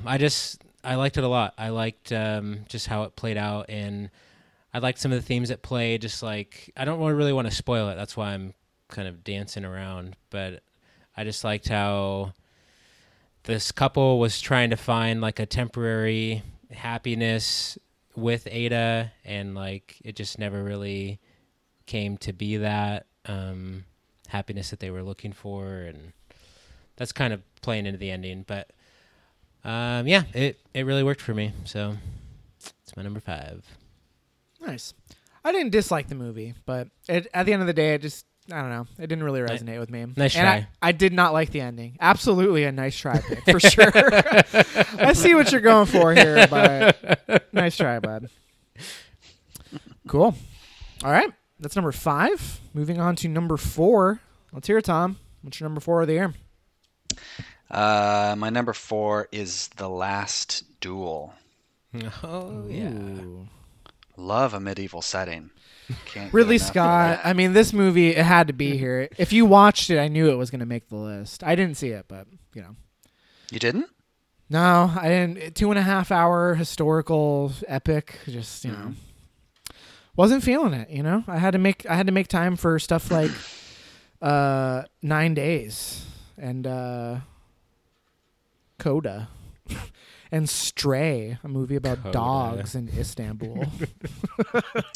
Yeah, I mean, I don't know why I didn't give this movie a higher rating. I'm trying to think back on like maybe some complaints I had with it, but nothing's coming to mind right now. I think it just does what it sets out to do very effectively. I appreciate. I mean, I think everybody knows that it has 3, maybe even 4 distinct storylines that all cover basically the same territory, but give you different insights every time, and some actual like dialogue lines change, and who delivers them changes based on the teller's memory. A lot of subtleties and So is A it lot of told by, subtleties. like, with each perspective, is it sort of like it's like kind of an Rashomon unreliable style. unreliable narrator where Totally. everyone's a little bit different of the situation? Totally. Mhm. And what I appreciated about it is because it did a really good job of navigating the woman's perspective, what's her name, Jodie's perspective, without making her like a completely accurate storyteller. So she shared in some of the same unreliable narrative. I don't know. It's just you could see a lot of like dangerous ground there because the story centers around a rape.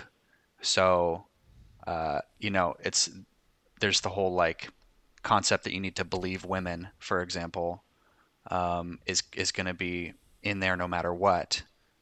But I also think it would have been a pretty uninteresting movie if it's just Jodie is like an infallible human in the story, and the other two are, just both liars or something like that. Right.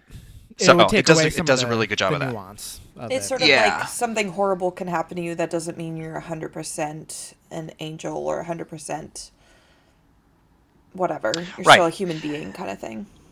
Totally. And it also, I mean, ultimately that's probably good for women, right? Because if you're going to be held to that standard, then,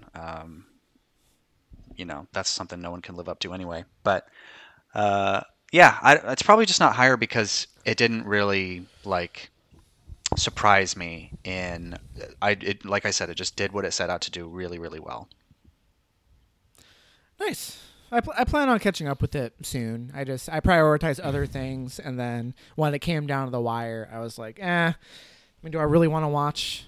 Basically, it came down to, do I want to watch Dune or do I want to watch The Last Duel? And I went with Dune.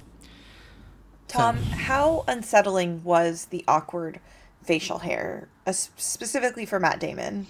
Because when I watched the trailers, it was very unsettling. All of the men's hair in this movie is unsettling. Okay, but except Cool, Adam cool, Driver cool. looks amazing in this movie. Yes, he does. I mean, Adam you could say Driver that looks about incredible. him in a lot of movies, but yeah. specifically this movie, the hair, the facial hair, the all the, his costumes, the armor. Oh yeah, he's a stud. He's a beautiful really- man. He's He really something. works it. Does he hang dong in this movie? No, unfortunately, no. No, he does not. Damn. I feel like in context, that's probably good. Cool. All right. But Matt Damon and Ben Affleck's hair, oh boy. Oh yeah, Doesn't Ben Affleck have like bleached Ben blonde Affleck's- hair or Yes. something? yeah, and like Yes, a Ben goatee. Affleck. Yeah. And then Wait, Matt I Damon has thought a that was mullet. Matt Damon. No, Matt Damon's in it Hold too. on. No, Matt Damon's in it too. Matt Damon Wait. has like Dark A sick Ages mullet. mullet and Stop. I thought that was the Goatee. same person. Okay, now I gotta watch it. No, they're you both would be in it. you could be forgiven for thinking that. Matt Damon looks like a billy goat. He does. So He does sure Ben does. Affleck in this movie. Right. Like a blonde billy goat. I just watched the trailer, but now this is making me really want to watch it. Yeah. Honorable mention for me. It was very solid. Did like it quite a bit. Jodie Comer also is a star and should be in more things. She's great. Yeah, she She probably rocked will it. be. Very cool. All right, Paris, what's your number 4? Oh, my number 4 is Dune. This is my 4.5-star pick.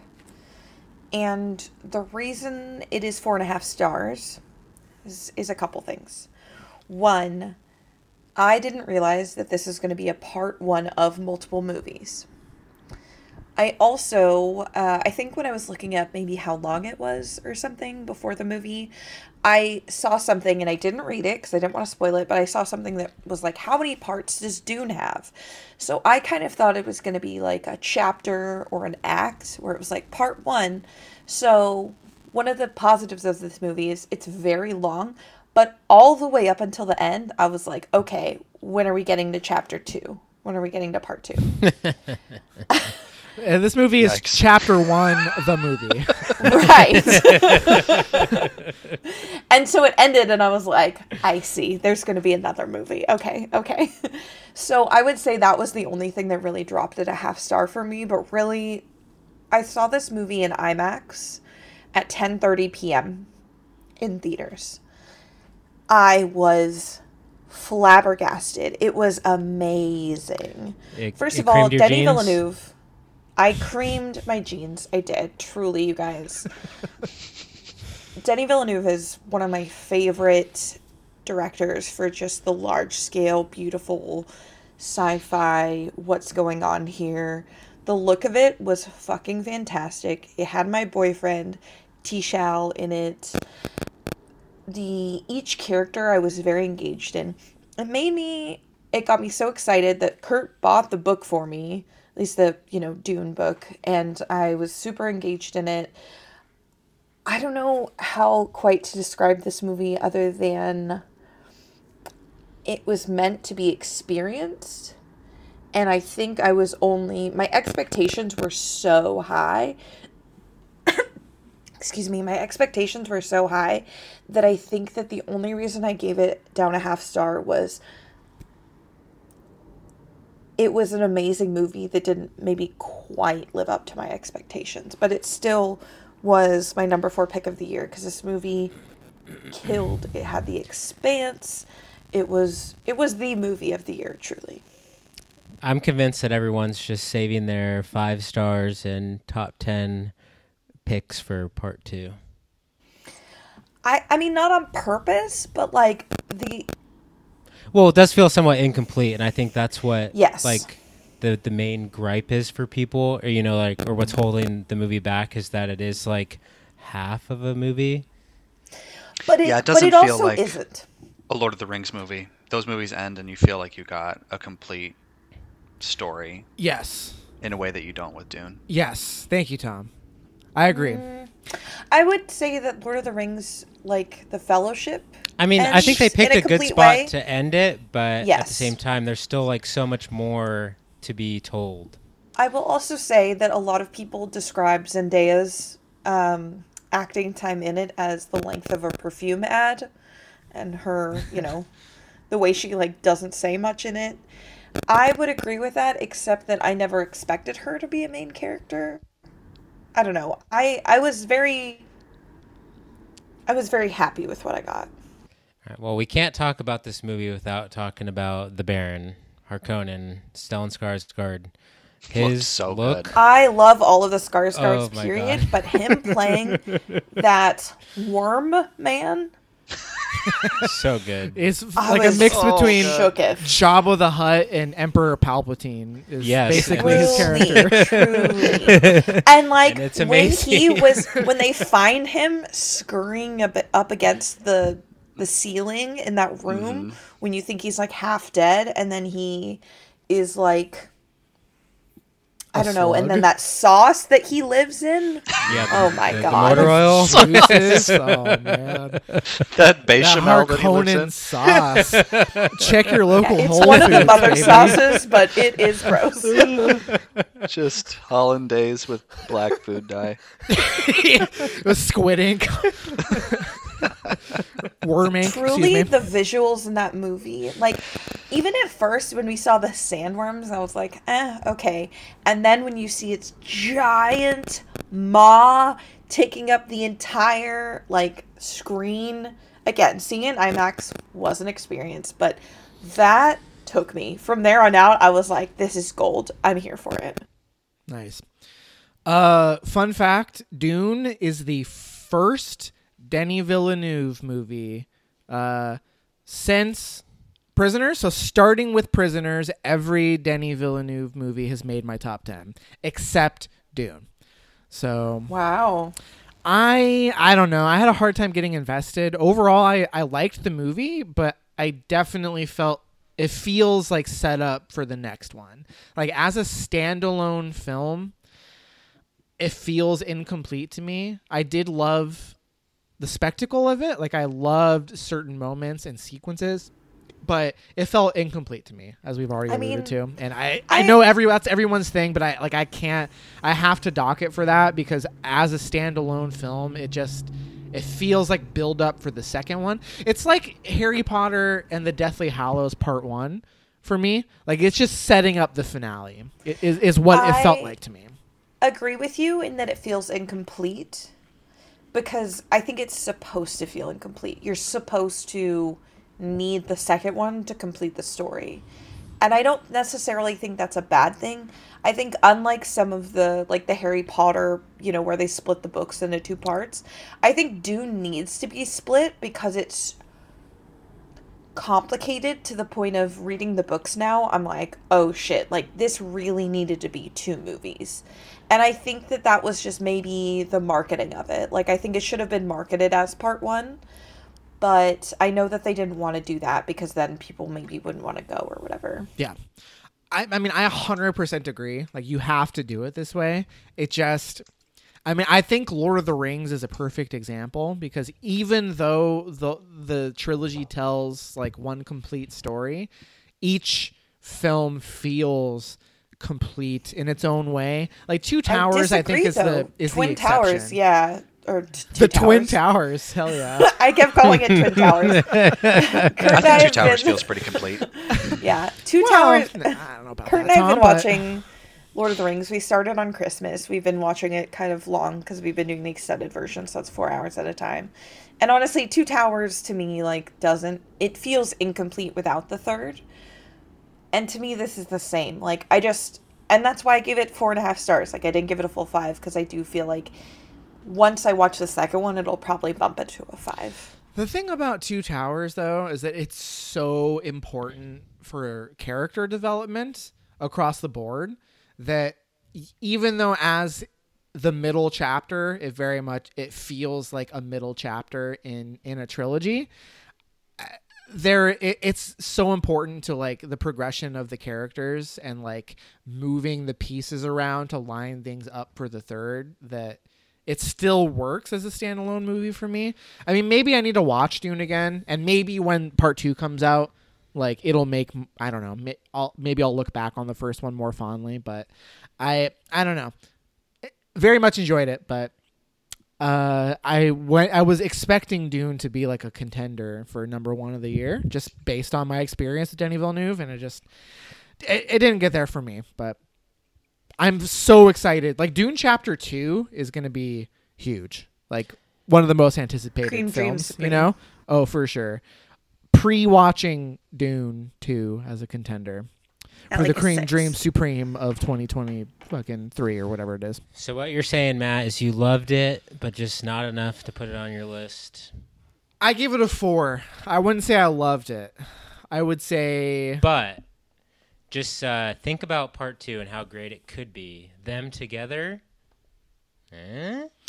Yes. But we won't know until we see part 2. So... Will you give part 2 a slight bump because of part 1 if it bangs? Not a bump.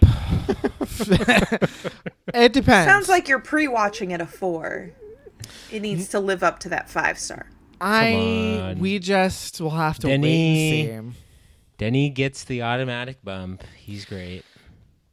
We'll have to wait and see, I suppose, what comes next. All right. Get to your number fucking, what is it, 4? Number 4 is Julia Ducournau's Titan. It was... Oh, snap. I was pre-watching it as my number 1 of the year, and who knows? Maybe on a rewatch?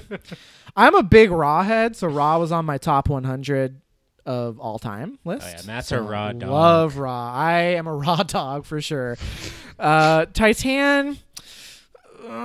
so Titan is a movie that... Another free pass, Matt? Holy shit. It's full of free pass. I told you I came in with an agenda. No, so Titan, it's a movie that I can't stop thinking about. Like, I'm still trying to sort through my feelings on it. And I think part of the reason is the tonal shift that takes place about 45 minutes into the movie, you know? And the weird part, and the reason why it's so high on my list still, is that I love both parts, right? Like, I love the murder porn, horny car shit in the first 45 minutes, you know? Oh, yeah. Love it. But I also love the super tender exploration of, you know, intimacy and gender and feeling like you have this hole in your life that you can't fill, and you feel like it just need your hole filled. This and whole episode is about filling hole. They fill each other's holes. Mom or dad and daughter, fake dad and fake daughter, fill each other's holes, and I think that's beautiful. And that's why it's my number 4 of the year. I just like the second half. I think is still what I'm grappling with. My feelings on it, because I do, like, part of me thinks it's just so strange and weird and off-putting, but it's just also so sweet and tender, and I can't help but love it. And I think that's the point, is that it's meant to make you feel uncomfortable and truly come to terms with these characters who are sure unconventional, but are, dare I say, likable? It's weird to say a serial murderer and like human growth hormone injecting fireman are some of the most likable and tender characters of the year, but I honestly feel that way. Like, I really think their relationship is just, by the end of the film, like, so beautiful and moving and just bizarre. I've never seen anything like it. And that's why, even though I'm still grappling with my feelings on this one, I had to put it so high, because I think it's a remarkable movie that I really feel like I need to see a second time before I can really come to terms with my feelings. but absolutely love Titan. And Julia Ducournau, she's on the short list of filmmakers who I'm pre-watching their shit out of 5. You know what I mean? It's a select few, but she's on the list now. Matt, it's just because both characters are so vulnerable that you got to feel for them. They are very vulnerable in their own ways, and and the colors. We haven't even talked about like the color scheme. Like it looks amazing. Like I love the aesthetic of this movie. The industrial, like fucking horny but tender, like just weird aesthetic of the film is just all style, chef's kiss. no substance. No, Paris. No, there's a lot of substance. I So just much. don't know. Too much substance. I just can't grapple with all the substance. You know. So I haven't seen this because I was led to believe that Sarah would not dig it. Correct. Do you think this is? I would think that, okay. yeah. No, All right. don't watch it with Sarah.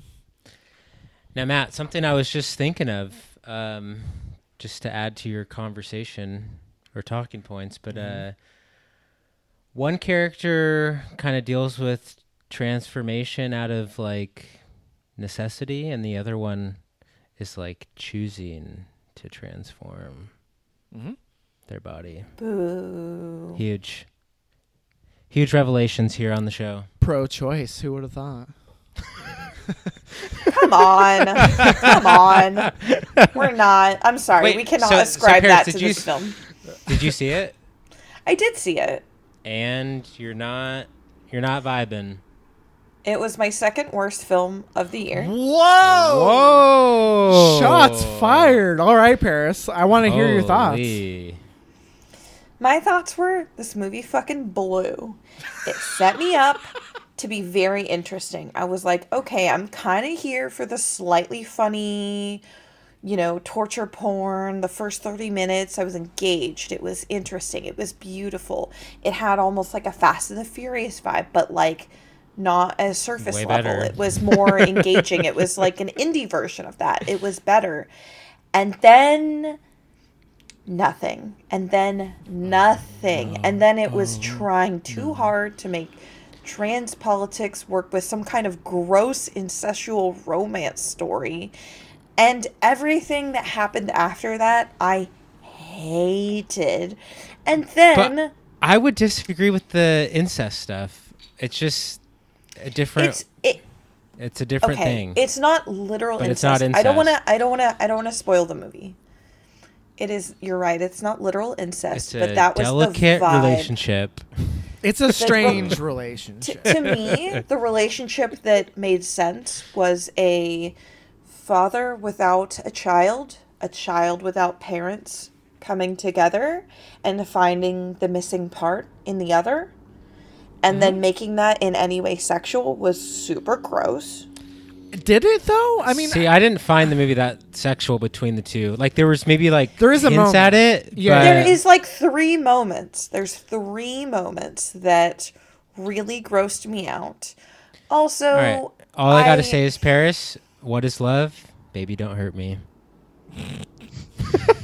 couldn't have said it better. Travis.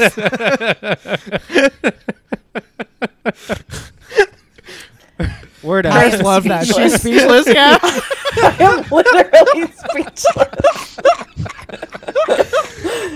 So what you're saying is this is like Night at the Roxbury, but better. Yeah, but without Will Ferrell. Yeah. Absolutely. Yeah. But, No, without but Chris still the other guy. Kattan. Come on. Yeah, Chris Kattan sucks. No, Chris Kattan is Titan.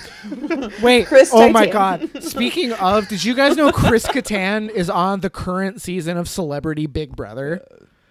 No. He's a That house is guest. Chris amazing. Kattan is a house. Corky Romano is That's on. embarrassing. So is Lamar Odom. That It's sounds like a huge. wild season It's- of TV. I I don't watch am loving Big Brother, it. but Stay tuned for the exclusive Titan. Big Brother bonus content. Titan was all style, Titan. no substance. Titan could have been great. Titan had all the makings of a very interesting movie, and then just farted its way through the rest. Woof. All right. I love it. I love these conversations. They're my favorite. Okay. Besides the fart remark. That is a valid take on the movie. Perhaps a bit childish on your part, Paris, but we'll let it pass. I stand by it. All right, that's Titan. All right. Travis, bring it home. Number 4. Let's get along. My number little doggy. 4 is Zola, the funniest, most Okay. entertaining movie of the year.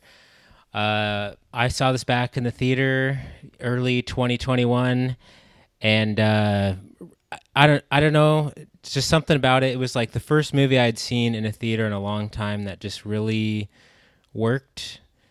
Maybe the pandemic had a role in that, but yeah, I just loved watching it. Like, I love the style of it. I love the comedy in it. I thought Riley Keough and her boyfriend, their performances and just the humor that they bring to the movie was amazing. Some really good moments. I think the ending is a little weak, and that's probably the biggest thing you could gripe about in regards to this.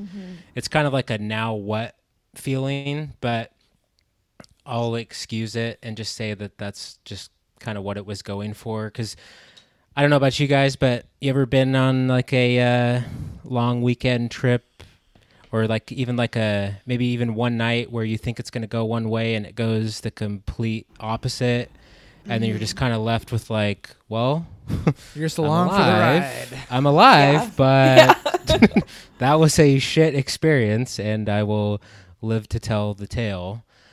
That's kind of what I got from the ending of it, but yeah, I just thought it was really fun to watch, and I also just liked, like all the performances. But yeah, Riley Keough especially, as like I don't know, she's like obviously a white character, but like she's kind of like a culture vulture. I don't know really how to put it, but just like the Totally. way she talks and the way she acts, like you could criticize her or her person for being that way, but for the movie, I just thought it added like a ton of humor and like entertainment For to sure. She is perfect in that movie. Like she's walking a tightrope with that performance. Like, Yeah. I mean, she's doing a black scent, right? Like Right. her whole character is like you said, like cultural appropriation, and honestly, pretty daring performance choice for her, and it fits, totally though. works. Totally works. 100%. Yeah. I have no qualms with Riley Keough's performance in that movie. No Awesome. agendas at play here. Not here. No, I Glad love to Zola. hear it. Didn't Were quite y'all- make my list, but it's great film. Were y'all familiar with the Twitter thread that inspired the movie? I was not. I had Well- read the Twitter thread. Yes. Yeah, not for until the after the movie came out. I didn't even know it existed. Okay. Because when it originally like blew up, I read it. I read it for hours because it was so engaging, and I felt like the movie was great. And I feel like I almost wish I hadn't read the thread prior, because I think it would have been better had I not, because the thread was so engaging because you kind of had your imagination filling in all the gaps, and the way the movie filled in the gaps maybe wasn't quite as, it was more probably what really happened, if that makes sense. I will say that I think it is pretty impressive, like what kind of movie they were able to get out of that whole Twitter thread story. And then I also, in addition to that, liked some of the like stylistic choices with adding like the little like tweet sounds and just Loved like that. some of the shots and stuff. I don't know. I thought it was pretty clever in that sense. My favorite sequence in the whole movie, well, maybe not the whole movie, but The dong montage. I mean, that's pretty good too. I love the Dawn No. montage. But no, I was No. talking about there's The like dong taj. it's like the tangent where Riley Keough's character is like from her perspective. She's like telling her perspective of the loved story. that. And it's just so stylized and so funny. Like I thought it was hilarious. Well, because And- you know, she in real life, like that, the character that's based on, like really tried to do that online and Right. tried to spin her own story, and it was such bullshit and didn't make any sense that I felt like that was a perfect part of the movie. Yes, for sure. But my favorite line of 2021 actually comes from Zola, and I Clean can't your remember. No, not that one. I can't remember the Jesus. exact quote, but it's almost at the very end of the movie, and it's where Riley Keough's boyfriend is like, "Hey, listen to me," and everybody looks at him and he's like, "I'm gonna kill myself," Oh, and yeah. something like that. It's just so funny the way he says that. I was fucking dying. When she even says like, "I hope you do" or something like that, So, like yeah, completely like just her- discards what. Yeah, he has she's to like, say. okay, Yeah. whatever. That's so funny. Yeah, great movie. A fringe pick for me. I think Zola's like 15 or 16 or something on my list. A lot of fun. Very good movie. Yeah, for sure. Okay. Let's move on to number 3. Tom, what's your number 3 pick? Well, I'm going to say the title, and then you guys are going to have to decide whether or not it's an acceptable pick. for Oh, a I top already 10 know. movie list. Wait, can I guess? Yeah. Bo Burnham's Inside. Yes. Oh, God. No, Oh. unacceptable. Pick a different movie. Actually, pick a different content. Inside is not a movie. Bad. God damn. Well, No, we can have the conversation, but I a lot of mean- people are including it, and I want to hear what you think. it's on Letterboxd. So is every TV show now. Really? Yeah. Letterboxd Yeah, is I tried to get fucked. by with some TV shows, and Matt and Travis shit on me. So Well, look, I'm not allowed. gonna make any bones about taking it off the list, but I do think it's one of the best things I watched all year. I think it's really inventive, really funny, really poignant, super creative, and an incredible watch. I laughed. I don't think I cried, but I don't know. I couldn't get this movie out of my head all year.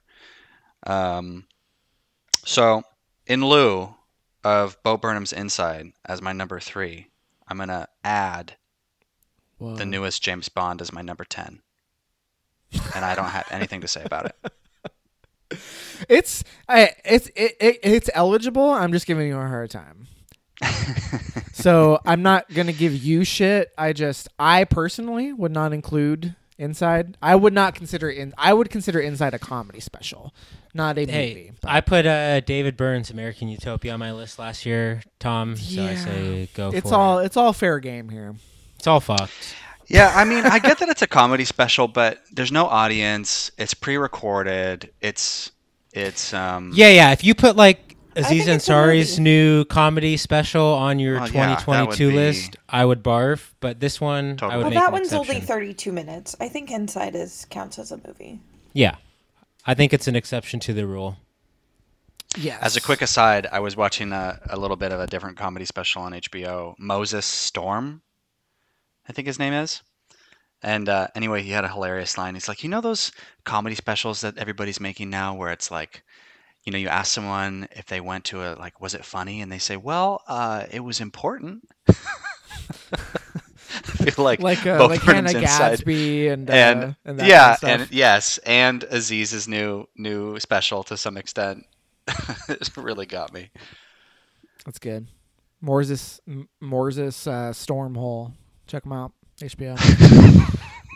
Where's this? Morses Matt. Stormhole. Very cool. All right. All right, number 3, Inside. Paris. Mm-hmm. Okay. My number 3 was something I bet is not on anyone else's list. Mitchell's versus the Machines. Yes.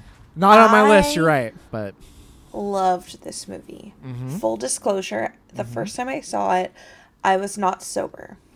But it was so engaging that I watched the entire movie all the way through, which again, like I said, not sober, so I feel like that's saying a lot more. I cried. I felt like I should call both of my parents. I was obsessed with the multimedia. Like, at first I thought, okay, it's some basic, like, kind of low-key 3D animation that we're all used to by now that's, like, kind of okay, kind of shitty. It was top quality multimedia. They had those real images coming through. It was heartfelt without being cheesy. It was a wild ride that I wasn't expecting. It had a good sci-fi, a good drama, a good family, fun for all the family. Like, it made me think about my life. It did all the good things a good movie should do and was like some animated picture that I kind of blew off because it was like a Netflix original or whatever. And honestly, you guys, this is the only movie from 2021 that I actively tried to rewatch. And I say tried because the second time I did fall asleep. But that wasn't through the fault of the movie. Like I legitimately we watched it in summer, I would say July around the 20th, and only 3 months later I was like, let's rewatch this movie. I'm really into it and I want to rewatch it. And it's definitely something I'll be going back to time and time again, and that's why it's my number 3 of this year. Nice. That was awesome. I also thought that movie was awesome. Very funny, very heartfelt, and visually, it's quite the spectacle. Way better Super than I thought engaging. it was going to be. For sure. Yeah. Nice. All right. Moving on to my number 3. It is a movie that came up earlier. It was Travis's number 10. It is 9 Days. This was Thought it would be higher. It was. Had it at number 1 at one point, but Of course you did. it floated around. My top 3 was in flux over the past 2 Fuck, weeks. I gotta But do a little investigating right now. 9 Days is a movie about what it means to be a good human. I love its exploration of basically interviewing these souls who will have an opportunity to be born on Earth, and just the aesthetic of everything. I mean, I love the fact that he's just watching all this shit on like CRT TVs stacked on top of each other with like VHS tapes recording people's lives. I think it's such a cool kind of quirky visual touch. And I found it so heartfelt, and I loved that the movie takes its time and it's looking at these moments that other movies would just kind of gloss over, and it's just reveling in them. It's a movie that's about the small moments, the beautiful moments, and just taking inventory of your life and what it means to live a good life and a fulfilled life, and how you interact with people. And I thought it was so beautiful. Loved the sci-fi take on the material, and really, really thought it was a magnificent movie, and criminally underseen. Not enough people saw this movie. So 9 Days. I think everybody should check her out. Now, Matt, I gotta ask, who did it better, this or Soul? Well, I mean, They're they're a going little for different, but- a little bit different things, but there were some similarities at least.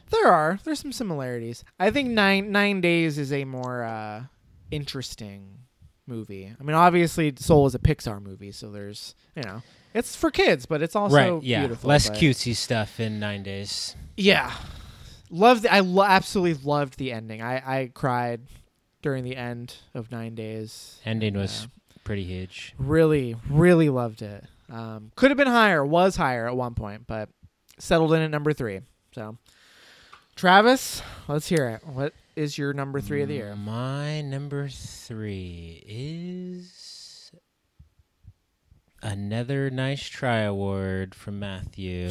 It is The Humans. Oh, barf.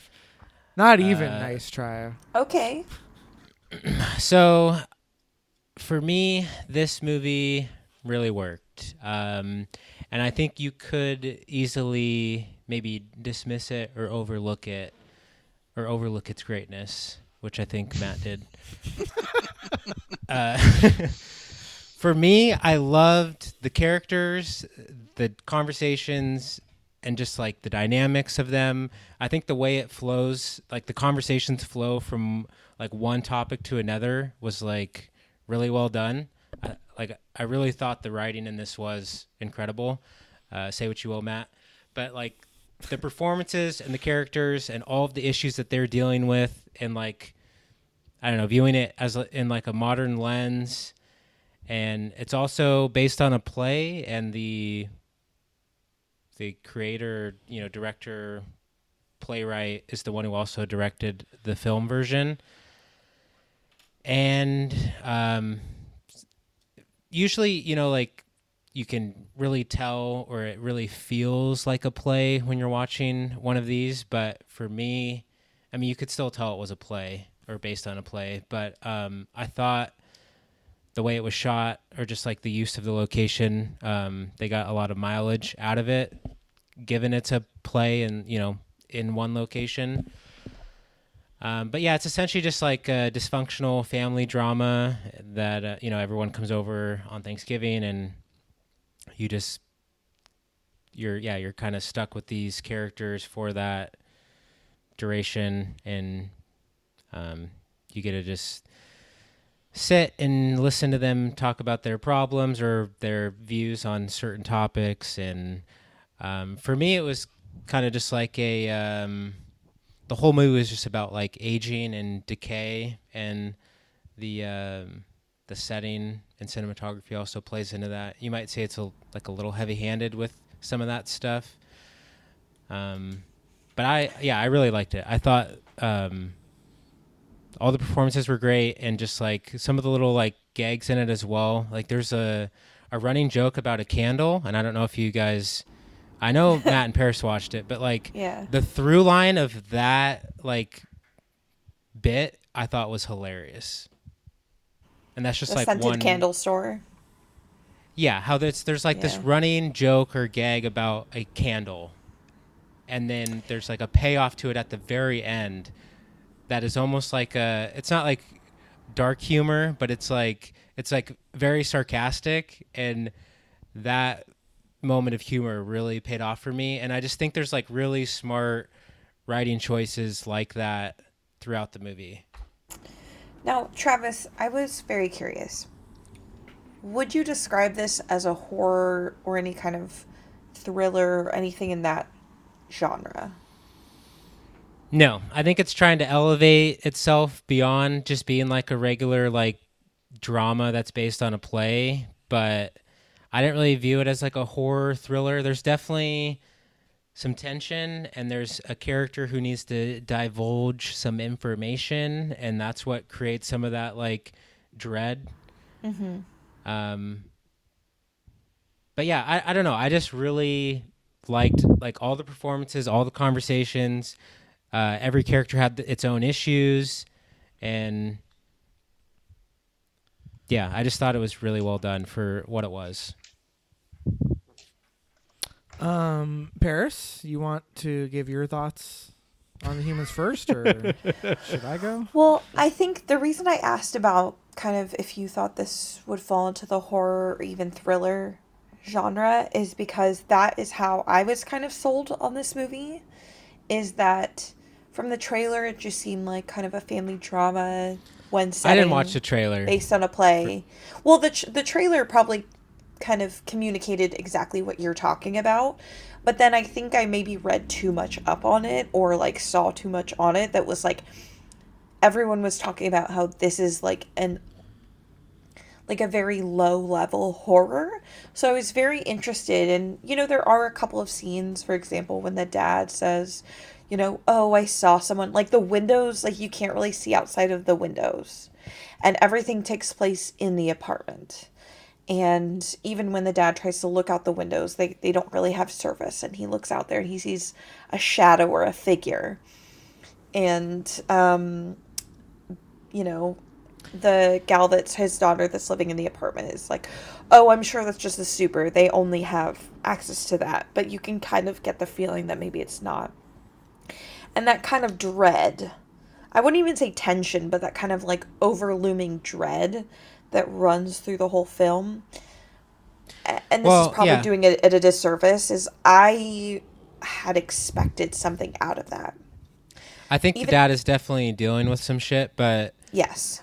Yeah, I think those elements, and you know, you could maybe knock the film for trying to implement some of those, but I didn't really get too caught up in like the like thriller horror aspect of it. I really just got caught up in like the characters and the conversations and stuff.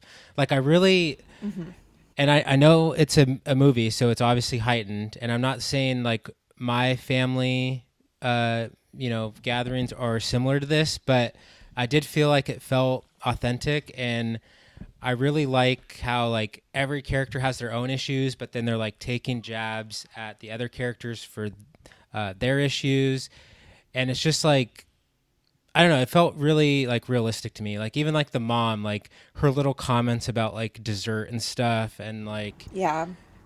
I don't know, it just really worked for me. For me, it was kind of, it emulated what Shiva Baby did well in that like high tension, but I think I did myself a disservice watching this by expecting kind of a horror ending at least, and then when it didn't deliver on that, I was a little disappointed. So I definitely understand where you're coming from this movie, but I think personally I just watched it with a different perspective. Yeah, I don't know if you guys will, and I'm not saying you need to do it tomorrow or anything, but I would recommend rewatching it, because I think like if you're not really invested in the conversations and just like how the topics flow from one to another, if you're not really engaged in that, I think you can miss some of the like nuance of it. Yeah, I'm not gonna ever. Sorry, dude. I'm never gonna watch this movie again. Damn. Really, I tried, Matt. I really tried to sell it. really disliked it. I mean, the only reason I gave it a 2.5 is because of the performances. I think 'Cause of me?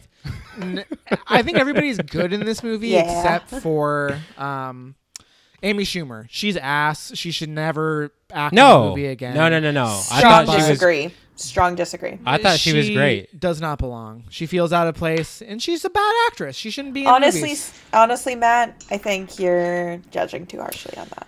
How? Like She's just not good. She feels a step, like 2 or 3 steps below every other actor in this movie. I think Beanie Feldstein is good. I think Richard Jenkins is awesome in this movie. I think Stephen Yeun is good. Whoever the mom is, I can't remember the actress's name, but I think she's good. I think she actually plays the mom in the play. Like she was, Oh, from the stage Wow. production? That makes Yeah. sense, yeah. She's really good too. Everybody, maybe I'm being harsh on Amy Schumer, but it's because her performance sticks out as being significantly worse than everybody else. She's just operating at a lower level than everybody, that it makes her performance seem worse than it is, for me anyway. I don't know. I kind of related to each character's problems and flaws, and just like even like Stephen Yen's and Richard Jenkins dynamic, like how he's the younger one, but is like trying to like push his younger wisdom on Richard Jenkins, and like Yeah. it just kind of rings a little false, I don't know. I really liked the dynamics between all of them and thought everyone was great. The only thing that was maybe like a little, maybe not weird, but like it felt a little forced with some of its like message, was the whole June Squibb thing. It just felt like tacked on for like a little unnecessary. Like there was enough between the two couples, the kid relationship and the parent relationship, and then Amy Schumer's character, that like we didn't need that like additional generation who's like also dealing with her own, slew of issues or problems or whatever. I think that Matt doesn't like this because his family is great and they've always like been very loving and they have no issues. So Matt doesn't understand what it's like to be in a family that's maybe more complicated. Yeah, I'm sorry for my fucking simpleton, loving, adoring family. Oh my- I didn't say simpleton. I'm just like, you have a great family that loves you and they're mostly awesome. So like, I feel like you can't really understand what's That's the going thing, on. though. I love dysfunctional family movies. For me, the main reason why it doesn't work for me is the Amy Schumer. artificial no it's the artificial tension. Like it's going for the Shiva Baby thing, where it's like trying to create a sense of dread and tension with the score and like the slow moving camera and the still shots, and it just all rings false for me. And I really felt like the movie was trying to be tense, and it rubbed me the wrong way. And that's part of the reason why the content of it didn't really work for me, because the filmmaking turned me off so hard, start to finish. Just really did not connect. Matt doesn't like plays. I love plays. How dare you? Um, Fair enough. anything else on the humans? We spent a lot of time on that one. Tom has been conspicuously absent from this conversation. I think he probably is taking a shit. He's off taking care of his or- baby. Yeah. I think. Oh, sorry, I'm on mute. Nothing to add, just because Tom, we didn't see the what do you film, think? or What do you think? You in or out? yeah, based weigh on in. this conversation. Yeah. I saw half of the humans, and it was Oh. boring. Yes. What a hero. We had to stop watching it. Sarah wanted to watch it, and Travis, you said it was good, and Sarah loves Amy Schumer. yeah. And so we put it on, and I was like kind of interested in some of the direction, like the weird shots of the house and the what Paris was talking about, like some of the suspenseful stuff. But then once I realized that like nothing was going to happen, I was Okay. pretty checked out, and we got I hear interrupted, you. and I had no interest in going back. Yes, thank you. Stuff Thank you, Tom. happens. All right. Cool. All right. That was the humans. That was the number 3 pick. Moving right along to the number 2 of the year. Tom, let's hear your number 2. My number 2 was Don't Look Up. Oh, I thought this was going to be Interesting. number 1. Yeah, I loved it. I watched it over Christmas with the family. It's hilarious. And I really was down with all the satire. Didn't bother me that it was super on the nose. Like some people were talking about how it was made before COVID. I don't know if that's true, but to me, it doesn't really make a difference. I mean, I wasn't looking for more subtlety. Also, something that made me like it even more is I saw a video on TikTok the other day. It's just a montage of all of the fake phone conversations that Meryl Streep improved, and anytime she was walking into a scene. So she good. improvs all the ones in the movie, and there's like 20 or 30 total. You know, obviously they didn't all make it into the movie. They are hilarious. If you want to check them out, it's Are they definitely like worth watching. Sorry, are they like outtakes? Yeah, they're outtakes. Oh, okay. Exactly. But she is a riot. Yeah, I loved everything about it. I liked Kate Blanchett's character and her like over the top, vapid Yes. personality. Even I mean, she's really self-aware though, so that makes her more interesting. Dude, I didn't even know it was And- Kate Blanchett for like the first couple scenes. of Really? Kate Really? Blanchett. Really? Yeah, I was like, I was got. I don't know, like just You She's got- gorgeous. just her look, or I don't know. There's something about it that just it didn't automatically just like Well, it's weird to see her in such a like a done up kind of Beautiful, basic. basic, yeah, totally basic presentation. It's not Yeah, I normal. swear, like, the She's first scene or normally, two like, of so her- classic. I didn't make the connection. I was like, holy shit, that's fucking Kate Blanchett. Hello. Yeah, I can understand that. I don't know. You guys all saw it. I don't know if you want to add anything to it. I just loved it all the way through. I liked it a lot. I thought it was pretty funny, and I think anyone who takes it a little too serious or brings too much politics in it is just reading Just it the haters. wrong way. Yeah. Jonah Hill Yeah. was great. I He did is want to great. say, because Tom mentioned it, primary production on the film took place between November 20th, Jesus, November 2020 through February 2021. So definitely Oh yeah, I don't know what that person's fully talking in about that. COVID mode. Yeah, 100%. Thank you for our resident Well, I'm glad that fact wasn't checker, like a. Paris. I'm Thank you. glad that welcome. wasn't a crucial hinge to my argument there. Yeah. Yeah, I like Don't Look Up a lot as well. It was really funny. Like, I think a lot of the negative reaction to it has been from people who think it's like too on the nose. Like, but we live in a world where like you kind of have to, like, if you're going to be effective with your satire, like you really kind of have to hit people over the head with a hammer if your goal is to try and like make people pay attention to something. But I do think the movie is a little bit I don't know. It's definitely from a liberal perspective in the sense of like, I think Adam McKay probably thinks that like he's a hero for voting for Obama. Like he's just that kind of guy, you know what I mean? And it's like you're not that much better than the people that you're making fun of, bud. So like settle down a little bit. But I thought it was pretty funny. I think the performances are really good. I think the script is sharp. I liked it a lot. More than a lot of people. I think it was fun just to see like a big cast in like a big movie like that on Netflix. Oh, totally. Yeah, don't look up. Killer pick. All right, Paris, what's your number 2? My number 2 has already been mentioned. It is Pig. I believe it was Tom's number 10, number 8. This movie had everything.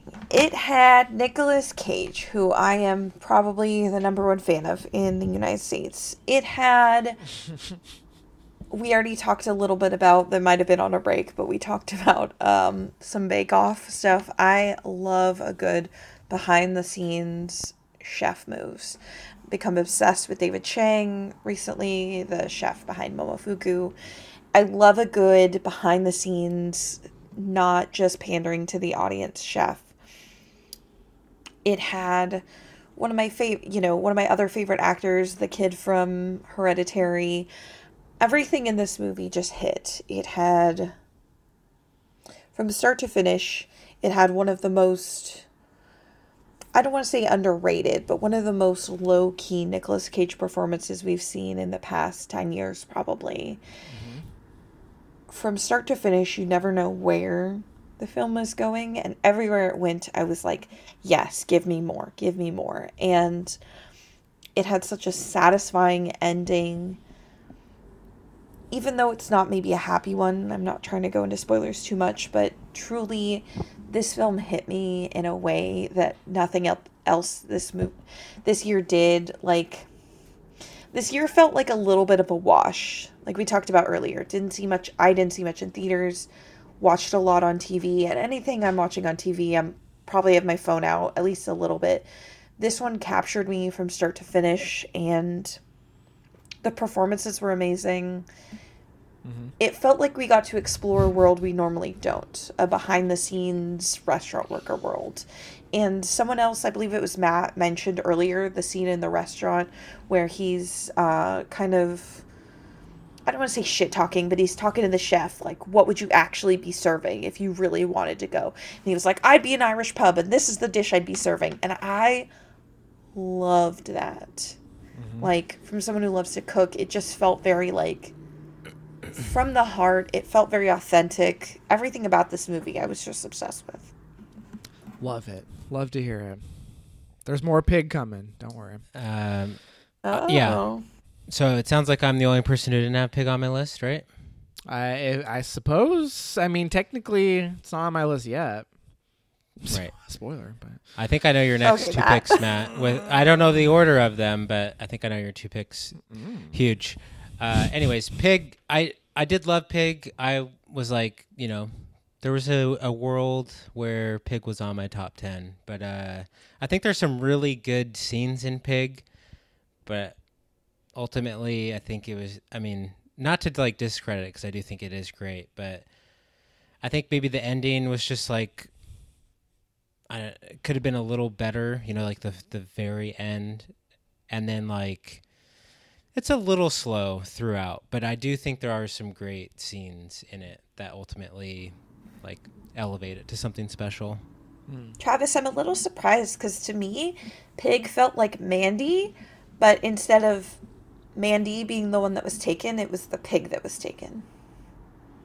Yeah, but Mandy's just way better than Pig. Like, come on. Fair enough. All right. That was Paris's number 2. My number 2 is a film that has come up before. It is Pablo Larraín's Spencer. It's my number 2 of the year. I have not stopped thinking about this movie since I saw it. I found it so haunting and beautiful, and I just Kristen Stewart gives my favorite performance of the year. I think she's amazing as Princess Diana in this movie. And I think my favorite scene of the year, besides the scene from Pig, where he's shitting on the guy who owns that restaurant, I love the Pearl scene in Spencer, where they're at the dinner table. It's relatively early on, and she it's like eating the pearls. It's meant to be like a not magical realism, but it's like that scene is not actually like, it's very elevated, and the way it's filmed, like everything has like a kind of dreamy like blur. She's got to force those pearls down. Oh man, that scene is just so intense and amazing. I love the use of color in this movie. I love the costuming. I love that it feels like a horror movie all the way through. It's a movie that I can't wait to see again, and I think it's remarkable and beautiful and daring, and I loved it. So that's why I ended up at number 2. Huge. Oh yeah. All right, my number 2, the last nice try pick of the list, The Green Knight, directed by David Lowery, a director who I would say, struggled with a bit over the years.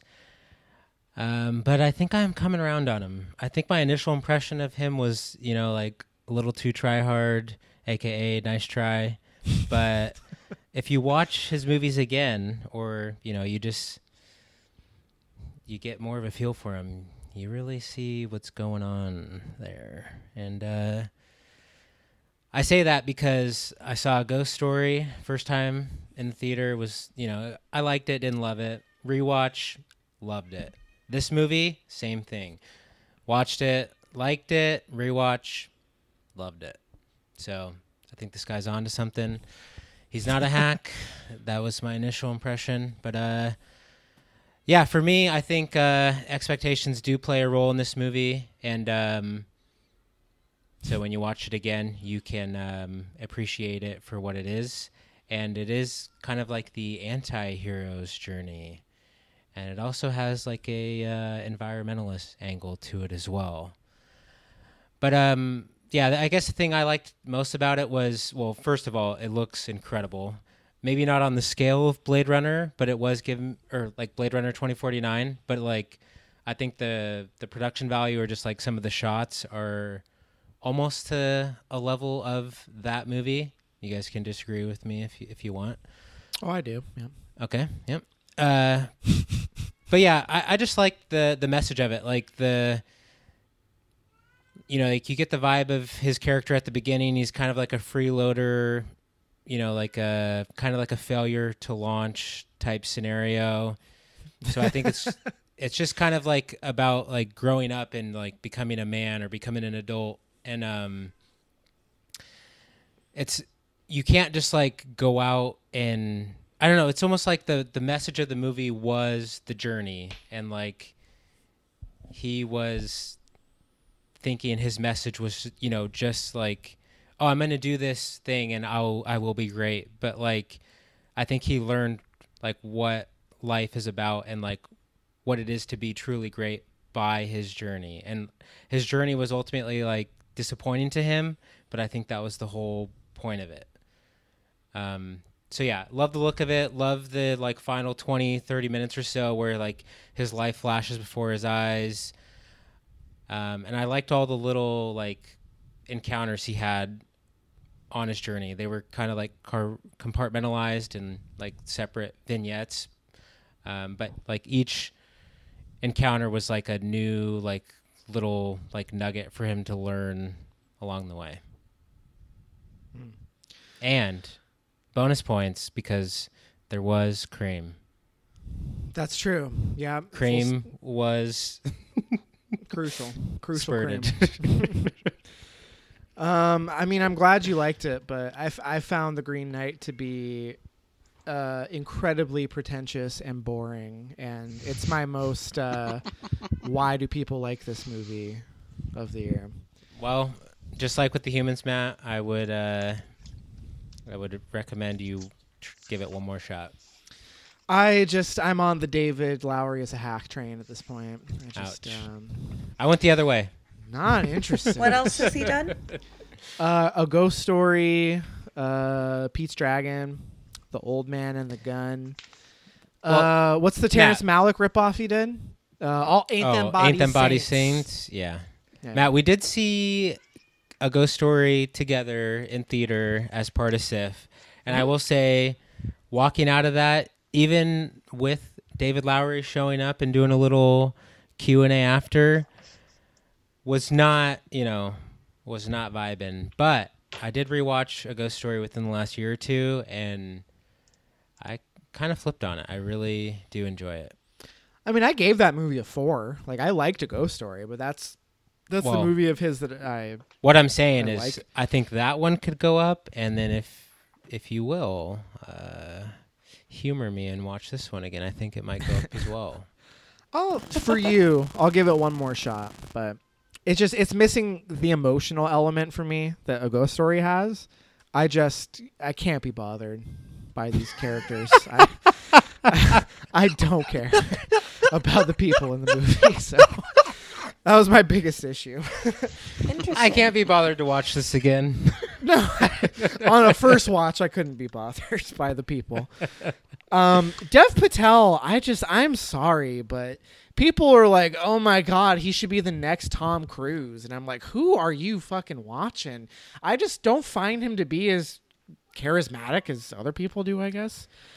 Yeah. The Dev Patel stuff is a little hyperbolic. I don't will get give you it. that. I mean, Dev Patel's great. I don't know anyone that's calling him the next Tom Cruise, but he's a People good actor. love Dev Patel. I don't get it. I like him. You know, he's fine. I don't dislike Dev Patel. He's like the highlight in Green Knight, I would say. Like visuals and then him are the highlights. Yeah. I don't know. Didn't do it for me, but good on you, mate. Nice Fair try. enough. I love that term. It's my favorite. All right, let's move it on to the number 1 picks of the year. This is the big one. Tom, kick it off. What's your number 1 film of 2021? Dune. Oh, of course. Huge. Least surprising pick of the year.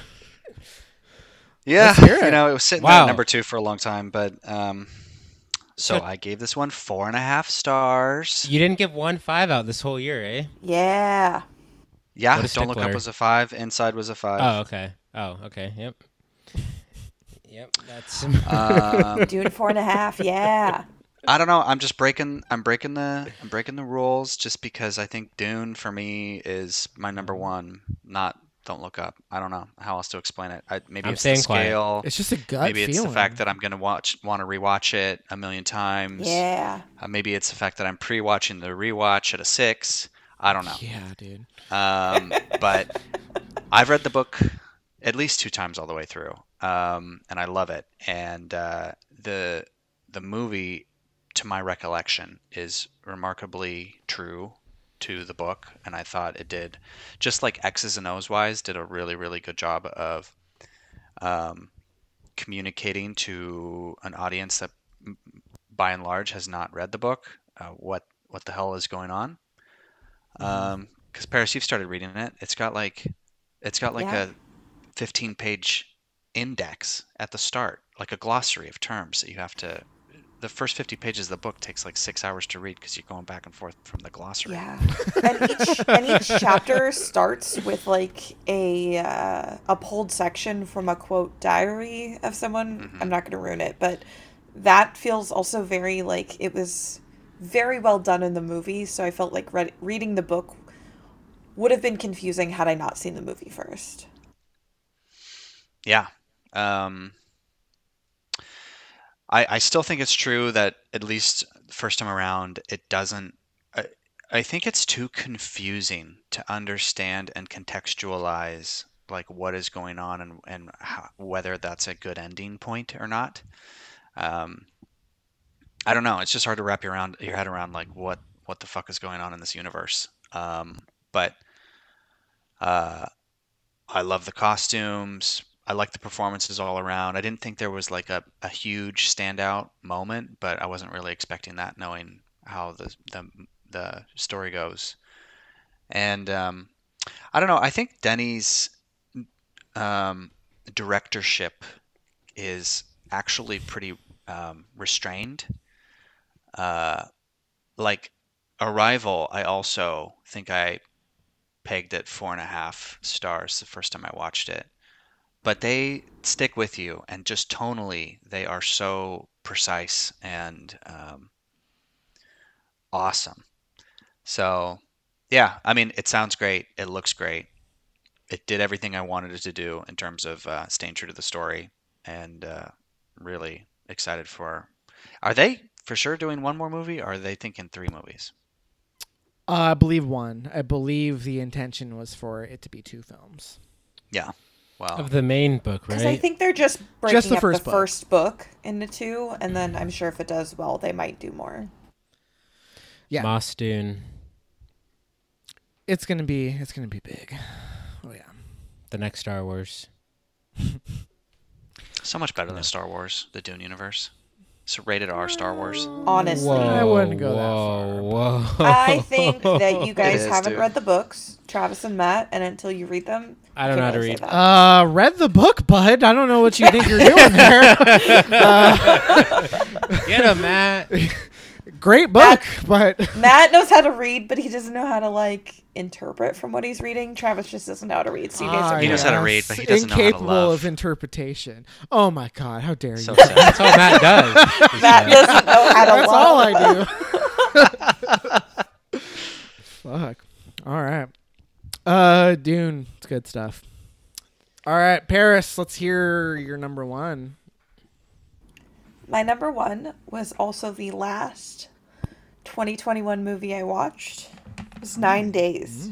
Whoa. Yes. Yeah, I was shooketh.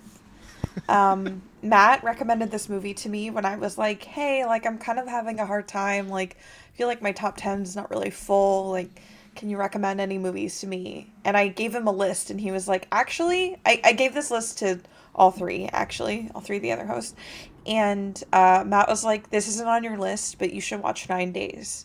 And I chose that above everything else that was on my list, and I'm really glad I did, because obviously it's my number 1 pick. We already talked about it a little bit, so I'm not going to go too in depth, but this movie has everything I liked. I really do relate it to the Pixar Soul, except it was the adult version. It was both small scale in that it takes place in the settings, very few settings, and the acting is very low key, but the story is expansive in that it's essentially souls competing to see who can be alive on Earth. And what an interesting concept. And just like Soul, it encapsulated me, or encaptured me, whatever the word is, enraptured, whatever, in that it takes what it means to be alive and breaks it down into simple, beautiful moments. And I don't want to spoil it, but something I loved about the ending is that it's so unexpected. And it is one of the few movies that made me sob this year. I'm a crier, but really this year didn't have a ton of that. It had a lot of tension without a lot of emotional payoff, and this one really was all emotion and just shook me to my core, and I loved it. All right, I gotta ask real quick. Full disclosure for me, at least, I watched it late one night on a Friday because I think we were gonna originally record this on Saturday morning. another Yes. Saturday morning. Mm-hmm. Yes. So I actually watched it at the exact same time, Travis. last minute cram jam. Yes. First time I watched it, may have had to do with it being, the end of the week and me being tired, but a little confusing. I kind of missed, I don't know, I just feel like it was kind of hard to get what it was going for until the second half.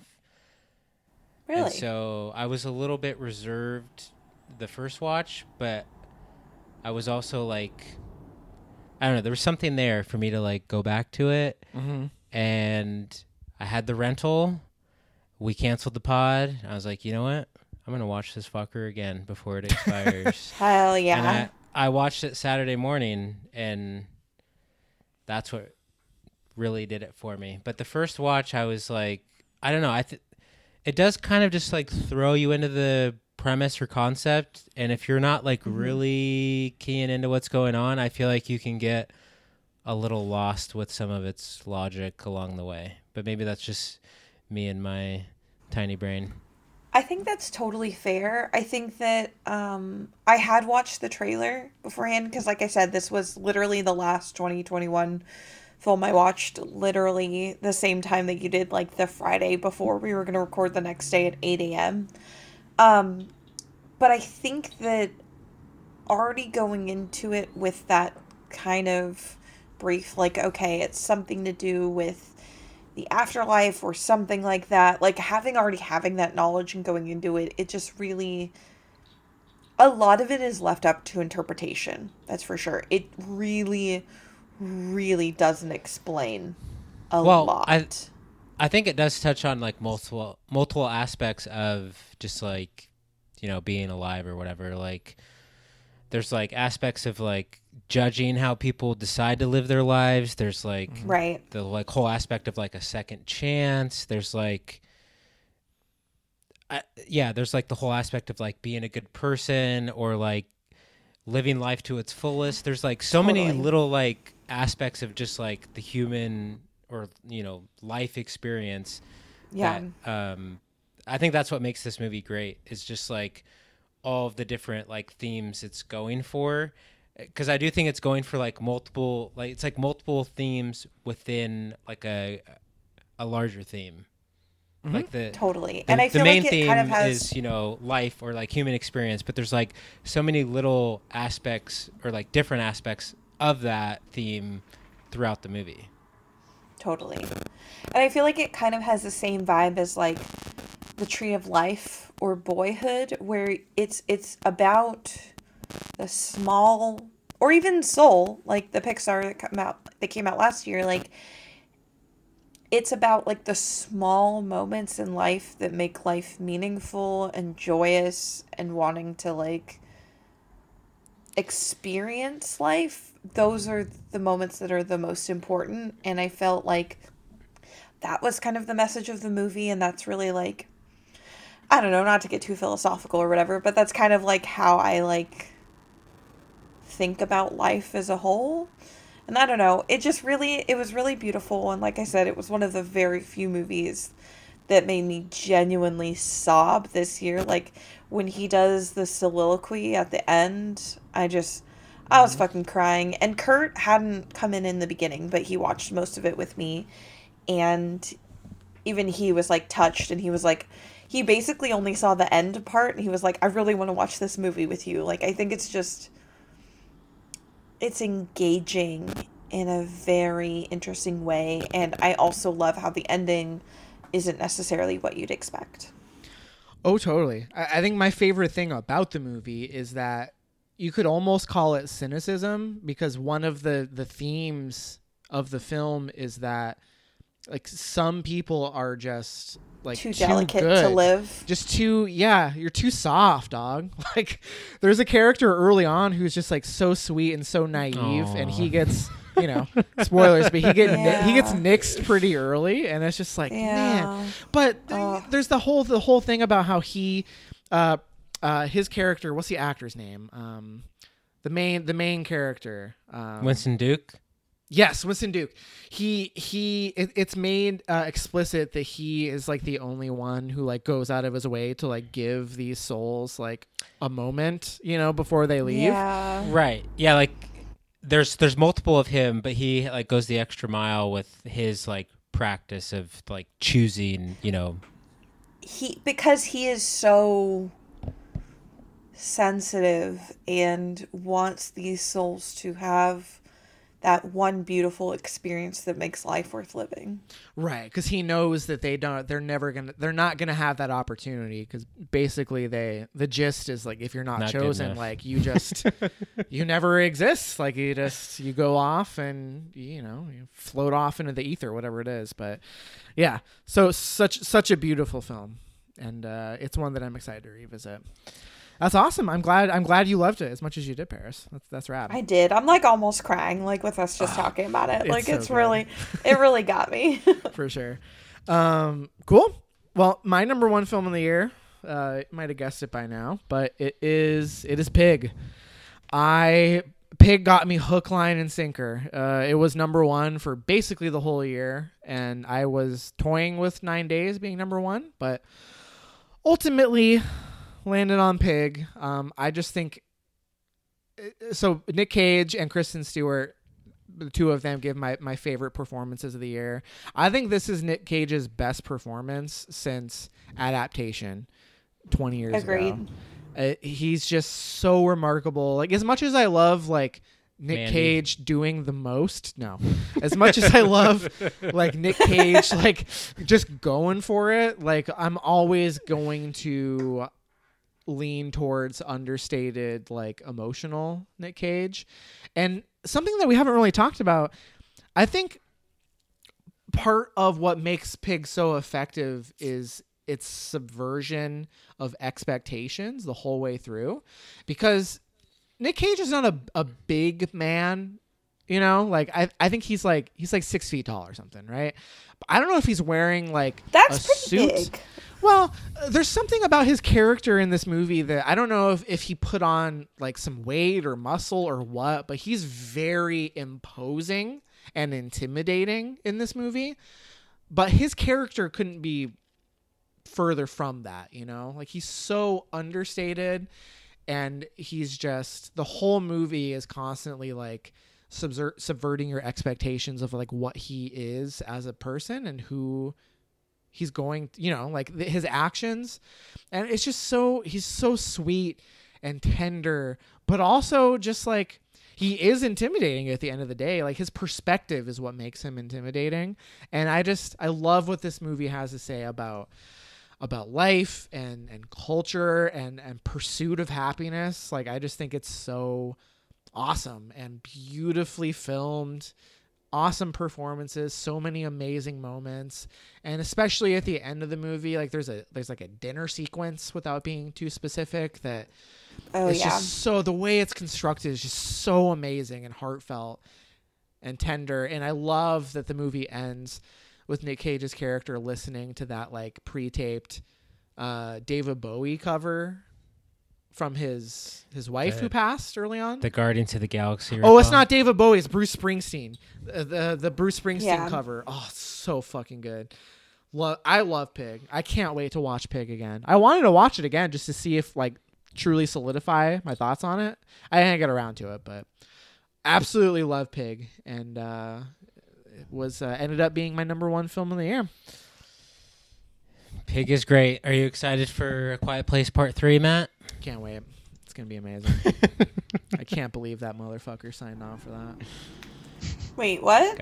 Got to get that What are you jobber guys talking status. Michael Is Nicolas Sarnowski. Cage in? No, No, the the writer and director. director of Pig. Oh, Signed on to do Quiet I thought Place Part 3. Jim wrote and directed A Quiet Place.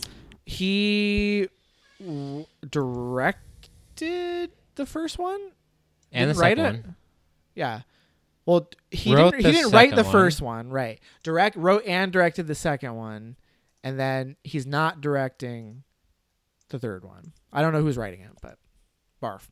So you're saying our favorite auteur is becoming a jobber? Yeah, as they all do. Chloe Zhao, Taika Waititi, fucking. Yeah, Taika you gotta make the Waititi rules. paycheck. He will never be a jobber. Well, Hard I mean, no. he's just doing Marvel shit now. Oh, isn't it's he? about time He's to great. turn. He is so No. good in It's Thor about time to Ragnarok. turn the tide on Taika. No. This is a conversation for a different episode. Tune in for the Patreon, only $99 per month. But Yes. Yes. Entry level tier, $99 a month. All right, Travis, let's hear it. Bring it home. What's your number one? All right. Any guesses? What do we got here? I'll give you one guess each. Let's see. You did Lamb. You did Red Rocket. Don't do any research. Just Is it based on Spencer? this Is it episode. Spencer? Spencer. anyone else? Bueller? I Paris have is no researching. idea. She's frantically trying to get. I to was your I was box. researching until Travis said don't research. So You guys nailed it. It is Spencer. Which, Hell yeah, I forgive you. wow. You know what? Truly a nice try. I love it. You know what? First time watch, or if you would have asked me at the beginning of the year, no shot. Spencer's even making No the top shot, 10. right? Not even making the top 10, Wow. let alone the number one Yeah. spot. Wow. And I will even add to that. First time I watched it, it was, it was good, but didn't really wow me. But I'm gonna blame myself for that one, and gave it a second chance, and boy, did it wow me on a rewatch. Yeah, dude. Let's hear it. Rewatch was huge. Now we're talking best looking movie of the year, best score of the year, and best performance of the year. Yes. Bar none. The hat trick. Okay. Wow. It's got that like fart house vibe to it, going into it. You're just thinking Fart free house pass. vibe? Free pass, looks great. It's about Princess Diana. K-Stew's getting all the accolades. It's just Nothing really That- happens in it, but destined to be great. A you could- classic Travis. I wanted to dislike this movie, to be honest. But I don't know. Second watch just sang to me. Like her character, fuck the real life Princess Diana. Don't even care about her. The character in Spencer, amazing. You love Right? fictional Princess Diana. Couldn't give a fuck about the real woman who was murdered by the crown. Well, I But- think the first time I watched it, I was like trying to like figure it out, and like Conspiracy. piece together Not just that her she was story. murdered by the crown. I was trying to piece together her story and her whereabouts and her, everything. But second watch, I was like, I don't even care. We're just gonna watch it for what it is. And yeah, I think it's just a movie about like identity and trying to like hold on to like yourself, and the royal family is pushing this like tradition and like all this bullshit on her, and she's pretty independent and like tries to defy all of that. Like there's just so many good scenes in regards to that, like what she wears, like when and what she eats and what she's doing, and like there's just like so many good scenes of that. And she's always like kind of like, she's a Rage Against the Machine. Oh yeah, dude. And how good is Okay. Peter Pettigrew in this movie? He's so good. So good. Is that like the butler guy? No, the like, butler former that's like military working for the guy. queen. Yeah, Yeah. yeah. Oh, He's like the guy spy. from Harry Potter, dog. Peter Pettigrew. He was Ron's rat in Harry Potter, Yeah. and then he transfigures into Peter Pettigrew, who is actually working for the Dark Lord the whole time. Are Come we on, talking Travis, about the keep up. the possum guy? The possum guy. No, that's Sean Harris. He's the chef. No, he's Yes, great too. Yeah. our Okay, boy I love Sean the chef. Harris deserves like his own movie. Like I hope he is coming up strong. But you're talking about the guy who like catches her while she's doing eating, the little stuffing her face binge with the eating. cake and shit. Yeah, Yeah, the butler. Okay, yeah. yeah, that guy. Yeah, he was great. Peter Pettigrew. Pettigrew. Come on.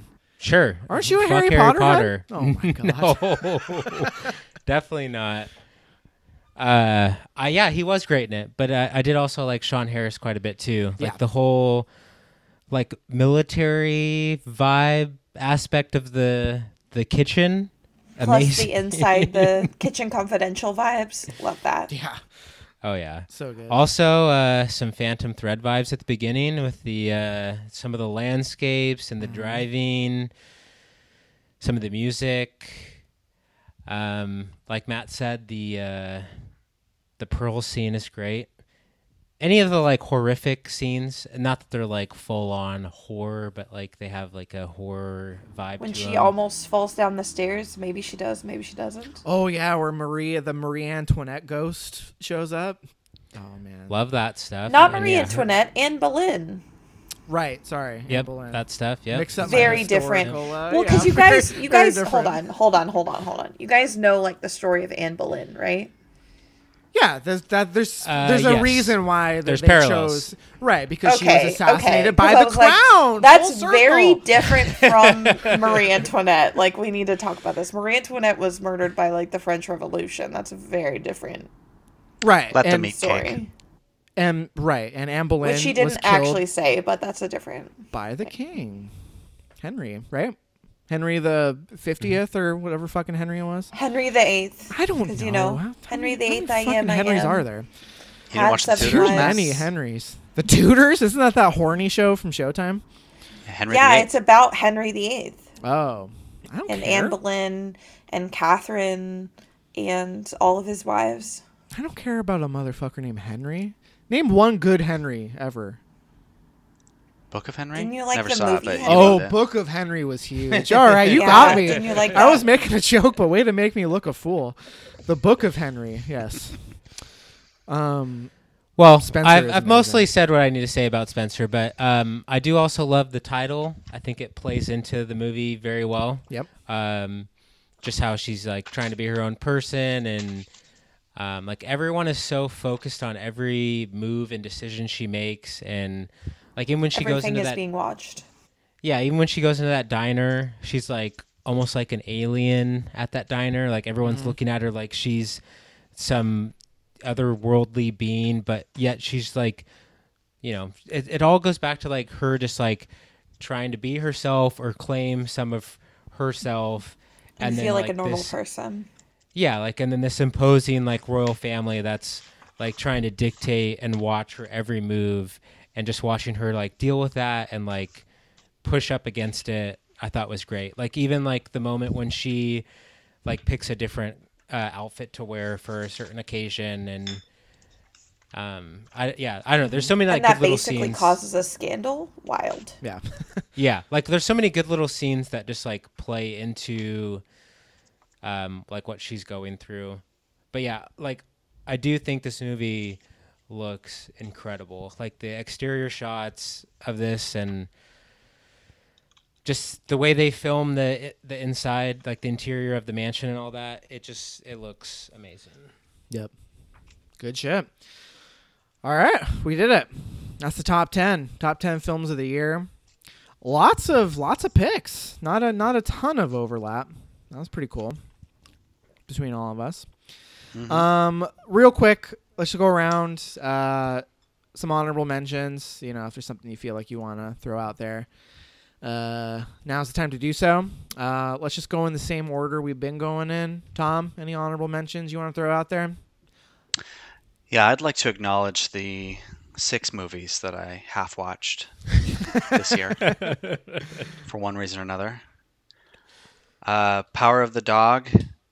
Sarah and I were both so over you about 45 minutes in that we just turned you off and watched The Green Knight instead. The Humans. I've spoken to Space Nice Jam. try. You are trash. I turned you off after 20 minutes. Oh, Never look my back. God. Shang-Chi. Not interested. Was not Shang-Chi enjoying was it. perfectly fine for what it was. For what it was, I guess. I don't know. I'm just not like a set piece person. So somebody Strong was like, "What about?" disagree. Someone was Strong like, "What about the bus scene?" And I was like, "Who cares?" Other than that, I bus scene felt was like it was amazing. Fuck pretty, the bus scene. pretty generic. Wow. Pretty like run of the mill. I was over it. Birds of Prey. I saw like 10 or 15 minutes. The first part where they like get to the island. Or was that no? That's not Birds of Prey. That Suicide was, Squad? Is that what you're talking Suicide about? Squad. That's right. Yeah, Suicide Squad. The Suicide Squad. The Suicide Squad. Yes, important. Didn't care. And Lamb. Kind I'm of with cared. Matt. I was bored, but then once we started to see more of the baby, I was like, okay. So I had to turn it off right where. Okay, I guess I shouldn't do a spoiler. There's a moment with the brother.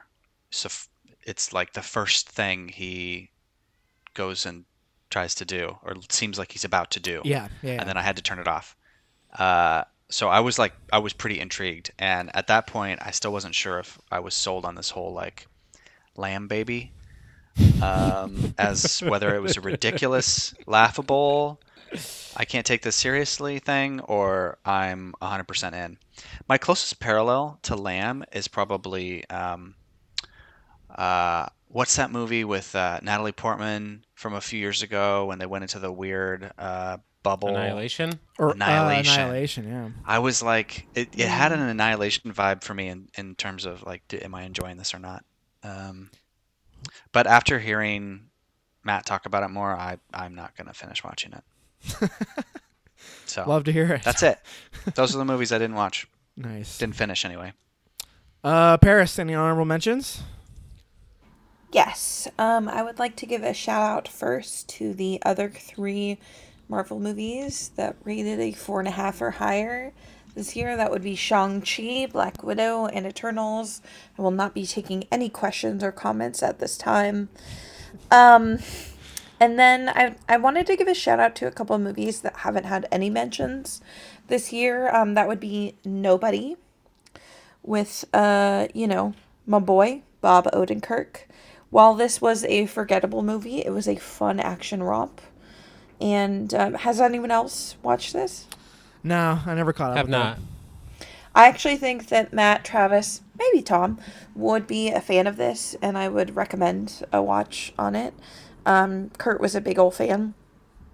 Happily with, my boy, Joel McHale, and then other people, I guess, was really funny, very tense. It fit in with the theme of the movie, which was high tension with low stakes. I don't want to ruin it, but definitely worth a watch as well. Free Guy was one of the few movies I watched in theaters. Do want to give a shout out to those. I watched Dune, Free Guy, Licorice Pizza, and something else that I can't remember. Sorry. Oh, Candyman in theaters. Those are the movies you risked your life for? I did risk my life for Licorice Pizza, Candyman, Zola, and what did I say? Free Guy. Free Guy. Free Guy. Those 3 or 4 I wish I risked my life for. I did not get COVID this year, so shout out to them for not giving me COVID. Want to give a small shout out to False Positive for adding to the theme of don't get pregnant this year. Well, the movie was fine. It definitely fit in with the theme. And then that's it. That's it for me. Cool. I'll run through my honorable mentions. As I already mentioned, Shiva Baby and Together were the 5-star films that did not make the cut. So big shout out to them. I did get a chance to see Parallel Mothers, the new Almodovar film. Loved it. Didn't quite make the cut. Not as good as Pain and Glory, but Almodovar is a hero. Love that guy. Coda, I liked a lot. Little twee, maybe. Nice score. Very sentimental, but yeah, so nice. Love it. Saint Maud. I flirted with putting Heyo. Saint Maud at that number 10 spot. 9 Days was the one that knocked Saint Maud off the list. That ending is a banger. Man. It's huge. Saint Maud. Makes the whole movie. Zola's in the mix. Mitchell and the Machines was my number 17. The Lost Daughter I really liked. It's Maggie Gyllenhaal's directorial debut. Found it Pretty good. to be spectacular. Pretty Derek Delgadio's in and of itself, arguably not a movie, but Get real. Loved it. One of the most I didn't impactful. mention that because I thought that was last year, but I love that one. You know I do. Oh yeah, where would it have been? Gut call. If you put it on, I mean, if Inside makes the list, where Yeah, is it would have been 4. Oh hell yeah! All right, you heard it here first. In and of itself, Tom's number 4 film of the year. Rounding out my honorable mentions, Malignant. What a fucking fun movie Malignant is. It's amazing. Travis, bring it home. I'll name a few. Yep, Saint Maud was definitely right there. Riders of Justice, that has not been mentioned yet. Oh, I think yeah. that movie is a lot of fun. A little more fun than you might think. There's like a aspect of like chance, or just like these like weird ways these things happen in the universe. That just adds another element to the movie. I do also think it's pretty fun and has like a couple fun characters that you wouldn't really expect in it, because I think it's generally being sold or viewed as just like a maybe like a John Wick style revenge movie, or even like Taken, but there's definitely more going on, and I would recommend checking it out. It's a lot of fun. Beyond that, you guys have mentioned most of them. I did actually like Power of the Dog quite a bit. It's maybe a little simple, but I think it did what it did very well, and I thought the ending was great and really paid off. And somewhat controversial, so that's why I'll mention it, is No Sudden Move, directed by Steven Soderbergh. Liked it quite a bit. It's got like a crime, almost like heist element to it that I enjoyed. I think most people are hung up on the lens choices, because there's like some fisheye lenses that he uses that makes some scenes look a little off. But yeah, I liked all the performances, liked the through line of it. There are some really good performances / characters in it. Like Brendan Fraser's great in it. Bill Duke has a small performance that's great. Don Cheadle's great in it. I think it's still on HBO, so I would recommend that if you guys haven't checked it out yet. Would you say that's better than Power of the Dog? Because I know those were the top two like Western-y type movies this year. I wouldn't really say No Sudden Move is a Western. Power of the Dog definitely has a Western vibe, but it's almost like an anti-Western, just with some of its like themes and what it's going for. Are you thinking of The Harder They Fall, Paris? Is that the one you're thinking of? Because that's Maybe. a Western. Which It might be. I also didn't see that one either. But What was That was also pretty good. No Sudden Move, it's like an action movie. Not an action movie, but it's like a crime thriller with it's like set in the, I want to say like 50s maybe. I was thinking of Harder They Fall. I apologize. Nice. No Sudden Move is one I was flirting with watching, but I don't think it would make anyone's top 10 list on this episode, but I do think it was worth a watch at least. Nice. Very cool. Is that the end of your honorable mentions? Yeah. Fuck yeah, dude.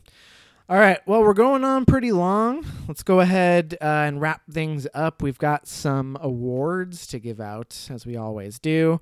Not as many as we've done in years past, but there's some awards that just had to be given out. So that's what we're going to be doing here. First award that we're giving out this year, it is the Hot Dog Garbage Award. This is the film that is the consensus worst film of the year.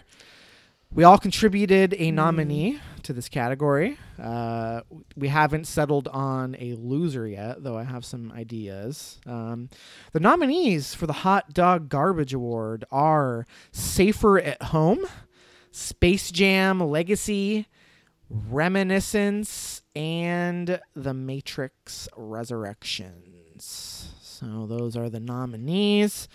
Don't want to go on too long on this. I was thinking, I didn't see it, but I was thinking Space Jam is probably the winner here. But I can't vote for Space Jam because as an avid Space Jam original watcher, I love that movie and therefore gave the second movie a 4. Whoa. So I cannot be loved a it. part of that. Yeah. I mean, I would say it's a 4 in the enjoyable category and a 0 in the quality category. But that's how I like to watch my movies. If they're trash, at least they're enjoyable. I would vote for Matrix over Space Jam, but I just want to put my vote out there. Oh, woof. I knew this was coming. No shot. Are you guys gonna? You're not gonna. Are we giving the Matrix the hot dog garbage award? Because that's what it sounded like. I thought Space Jam was horrible and not enjoyable. But you didn't finish it, Tom. It gets That's better. because it was unwatchable. Okay, so Algae Rhythm is trash, but by the time before we the get entire to this, plot of the movie before we is get to this, trash. how did everyone feel about the original Space Jam? Do you have nostalgia for it? Do you love Oh yeah, it? big Do you time. hate it? Had the soundtrack, had the boxers, Then had it all. Lola Travis, I'm Oh. ignoring what Matt says, but then Travis, like, how do you not have some kind of love for the second movie? It just felt like a gash crab. A gash crab indeed. No, I will be honest. I watched this movie once and I was not sober. I don't know. I've I never feel been the like that biggest fan of- benefited the movie to a fault. I've never been the biggest fan of LeBron. He's had a tremendous career, sure, whatever. It just felt so forced, and like I thought the story was dog shit. And then like just like the sentimental moments that they tried to create with like him and his son, wasn't buying it for a second. There wasn't any like clever fun moments with the actual Looney Tunes. It just felt like just no creativity in it. Just like hey, let's make a Space Jam So movie I'll give that because to you. However, LeBron's a many thing. people who are Gen X, so a little bit older than us, criticize Space Jam for being purely commercial because they have a lot of sponsored ads, because it was literally based on a commercial that Michael Jordan did with Bugs Bunny. It is the original Space Jam is criticized for the exact same things, and Well, when did that come out? Let's see. Like 90. 98, 5. Yeah, 8-year-old 96. Travis could give a fuck about But that that's what I'm saying, shit like, in I've watched- 1996. The nostalgia that I have for the original Space Jam colored my view on this new Space Jam a lot. I'm not saying we shouldn't put it in the literal dumpster garbage category, or whatever the fuck it's called. Yeah, but But- like just because it's related to the original doesn't make it great. This is like the argument for like No, Hangover that's what I was Part saying. 2. That's you why know? I was saying. Hangover Part 2 is trash. is dog Okay. shit. Okay, that's what I'm saying. All I was trying to say is that's what colored my view. I don't think that's what should color everyone's view. I will not be upset if we put it in the literal dumpster garbage category. I'm just saying that is what colored it to a 4 for me. It made me mad. That's all I'm saying. It made me nostalgic. That's what I'm trying to push. Yeah, I wanted that feeling, but I the got exact nostalgic, opposite. and all of the badness of it I loved. Like, you know how in the original they were like, Michael Jordan lives in a regular suburban street. Unrealistic. And they were like, the new Nope, person... never thought that once as an 8-year-old. Was totally buying into the movie. Okay. So that was way more time than I thought we would spend on the hot dog garbage award. But I'm the only one who saw Safer at Home. I can say confidently it's objectively the worst of these movies, but no one else saw it. Yeah, Matt, the So- fact that you watched that movie. Not my idea. That was That a Haley maybe pick. makes you the hot dog garbage award. Yeah. Truly an awful film. Should we add Matt as a nominee? Oh, yeah. Oh yeah, that's a great idea. Reminiscence. Did anybody but Paris see Reminiscence? Did not. No. So Honestly, good for you guys. It was bad. Don't watch it. Even at this award, like, I don't even want to add it to the category. It was bad. Well, I think it's one of those movies where you're intrigued, but once you watch it, for the majority, everyone's saying it is hot dog garbage. So. It had all the things I like. Time travel, interesting dystopian futures. And then it had all the things I hated. Bad writing, bad script, bad plot, bad acting. So I don't think it even needs to be in this category. It just shouldn't have been watched by me or anyone.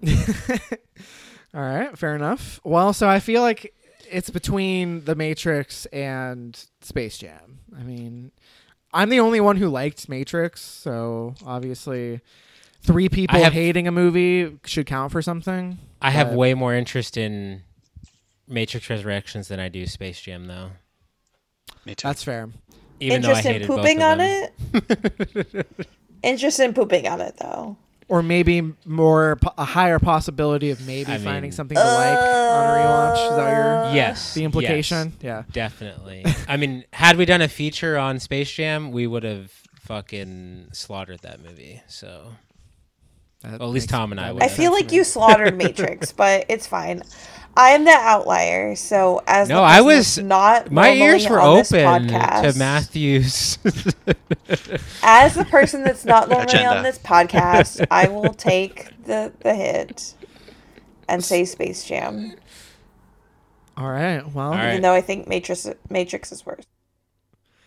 All right. Well, that does it then. So the Hot Dog Garbage Award goes to Space Jam Legacy. Congratulations. Honestly, to, we should just LeBron. give it to Warner Brothers, right? Fuck Warner Brothers. I Oh think yeah, that's those the are thing. both Screwed Warner. the Honestly, pooch this since year. they both came out in theaters and on HBO Max, which is Warner Brothers, I think Warner Brothers can suck a fat cock.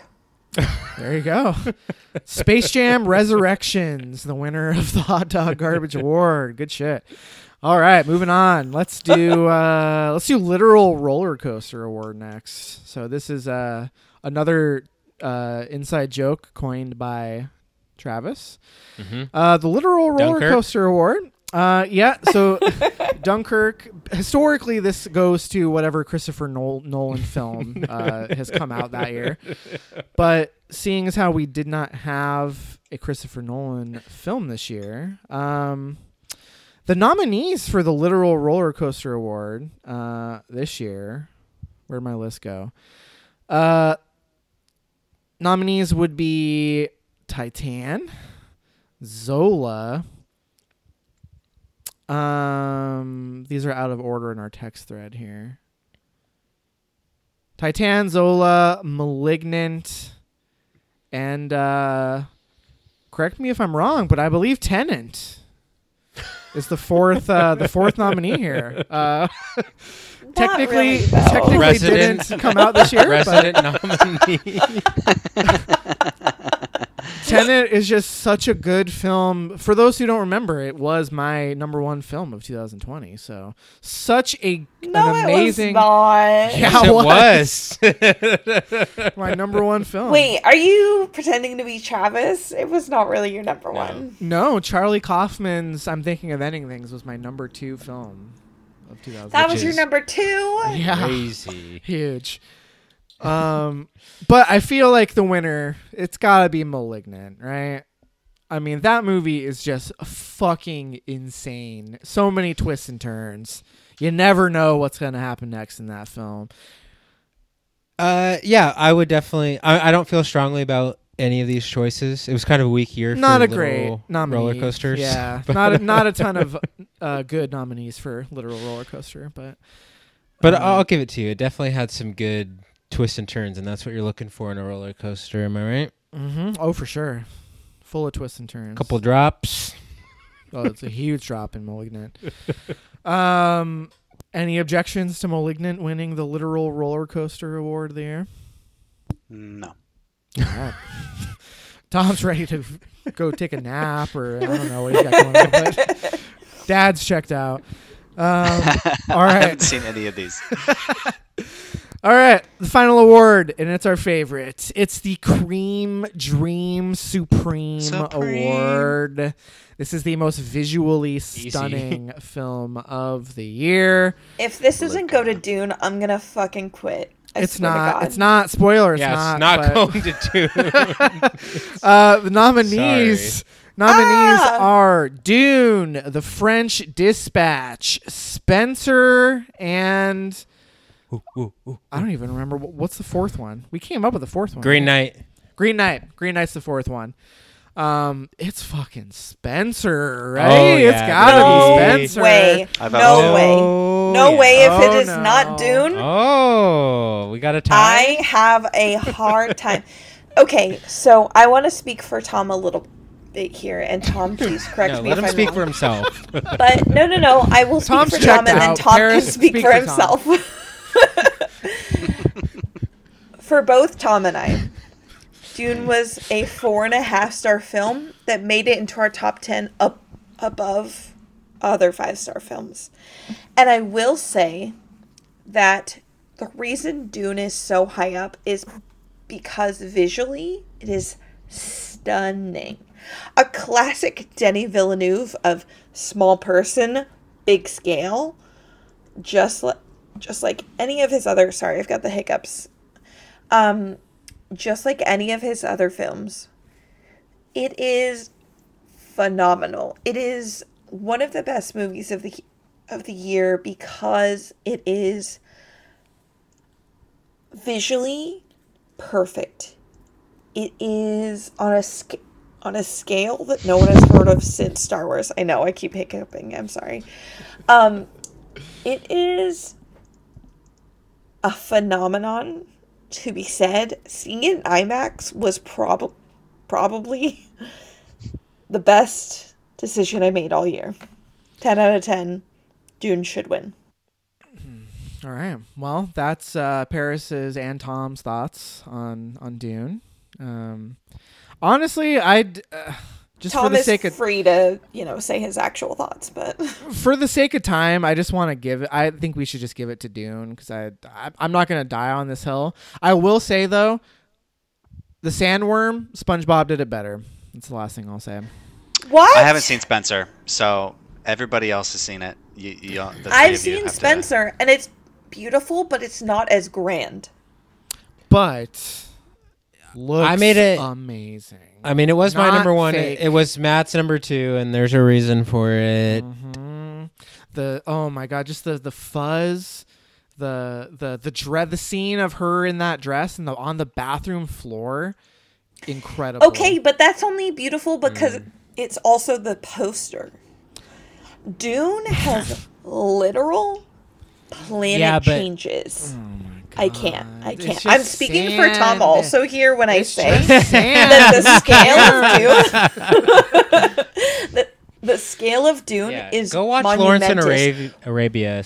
All right. Fucking Tatooine. When you see the maw, the mouth, the gaping jaw of the sandworm about to envelop that person that I won't tell the name of because I don't want to spoil it, but like when you see that huge mouth with all of the teeth and you realize how big the sandworms actually are, 10 out of 10. Listen, Visuals that can't be was topped. ripped from a better film called The Meg, starring Jason Statham. Okay, that I shot literally was a cannot direct with you. rip. The off- Meg was the worst movie. Okay, can I my dad saw The Meg in 4D. In that he was in a theater that was completely empty and he got water poured on his face and he still didn't like The Meg that much. AKA Dune wins. All right. Well, like I said, I don't want to die on this hill, so I'm willing to give it to Dune. But for the record, the real ones out there now, it's Spencer, right? Travis. Yeah, I'm not Spencer, gonna. come on. I mean, we've gone long, so I'm not gonna try and make a case for Spencer. I would die on that hill, though, for the Yes. record. Yeah, given more time, I will would die by also choose being to die on eaten that by hill. a sandworm. That Dune was better. Yes, but I'm sitting in a completely pitch black room because it's fucking dark where I am, and I don't have any lights on, so I'm just. Spencer was exquisite. Dune, I expected that of Dune because of like the budget and Denny. You know, he's got the whole Blade Runner Small, thing working big behind vibes. him. Yeah, but Spencer, we're talking new heights, baby. The It was fact a that cream Tom dream. hasn't seen Spencer means that he prioritized Dune. Means nothing. Therefore, Yeah. biggest movie of the year. All right. Dune All does right, look whatever. Again, cool. still speaking I on behalf concede. of Tom. All right. Fine. I gotta pee. We're at 4 hours. For the sake of Tom's Yeah, we bladder, are I will almost at- concede. Fuck. All right. Yikes. The Cream Dream Supreme Award goes to, controversially, Well, let's put an asterisk next to this one. Dune, 2021. No. This is the Barry Bonds of the Cinephiles Digest. There's an asterisk next to this one. Oh yeah, Denny was juicing for sure. Yeah. All right, that's going to conclude the Cinephiles Digest Awards. We never have really come up with a good name for our award ceremony, but the Creamies. Yeah. That's not. Ew. I like it and I love it, but it's not specific enough. I like it and I love it. I did say that. That's a new award. Next year we got to do the I like it and I love it. I like it and I love it. I like it, I love it, and I want some more of it. The award Oh goes my to... god. Very cool. All right, that's episode 102. That's the best of 2021. Thank you, everybody. Thank you, Paris, for doing this with us. It was, awesome having you. Tacked on an extra hour to the normal runtime. Yeah, talk about some huge. fucking content. Yeah, welcome. we love content. You're gonna love this one. That was amazing. All right. That's going to do it. Thank you, everybody, so much for listening. We've been doing this piece of shit podcast for 5 years now, guys. Can you believe it? 5 years ago is our first episode. This is amazing. We're still here. We're still doing it. We're going to continue to do it. Don't know what episode 103 will be. Maybe some fucking Marry Me action. Maybe some Jackass Forever. Perhaps... The Batman. We'll see. Time depends on the timing, but it's not the last you'll be hearing from us. So thank you, everybody, for listening. That's gonna do it. Bye. Bye. Thank you. Better down.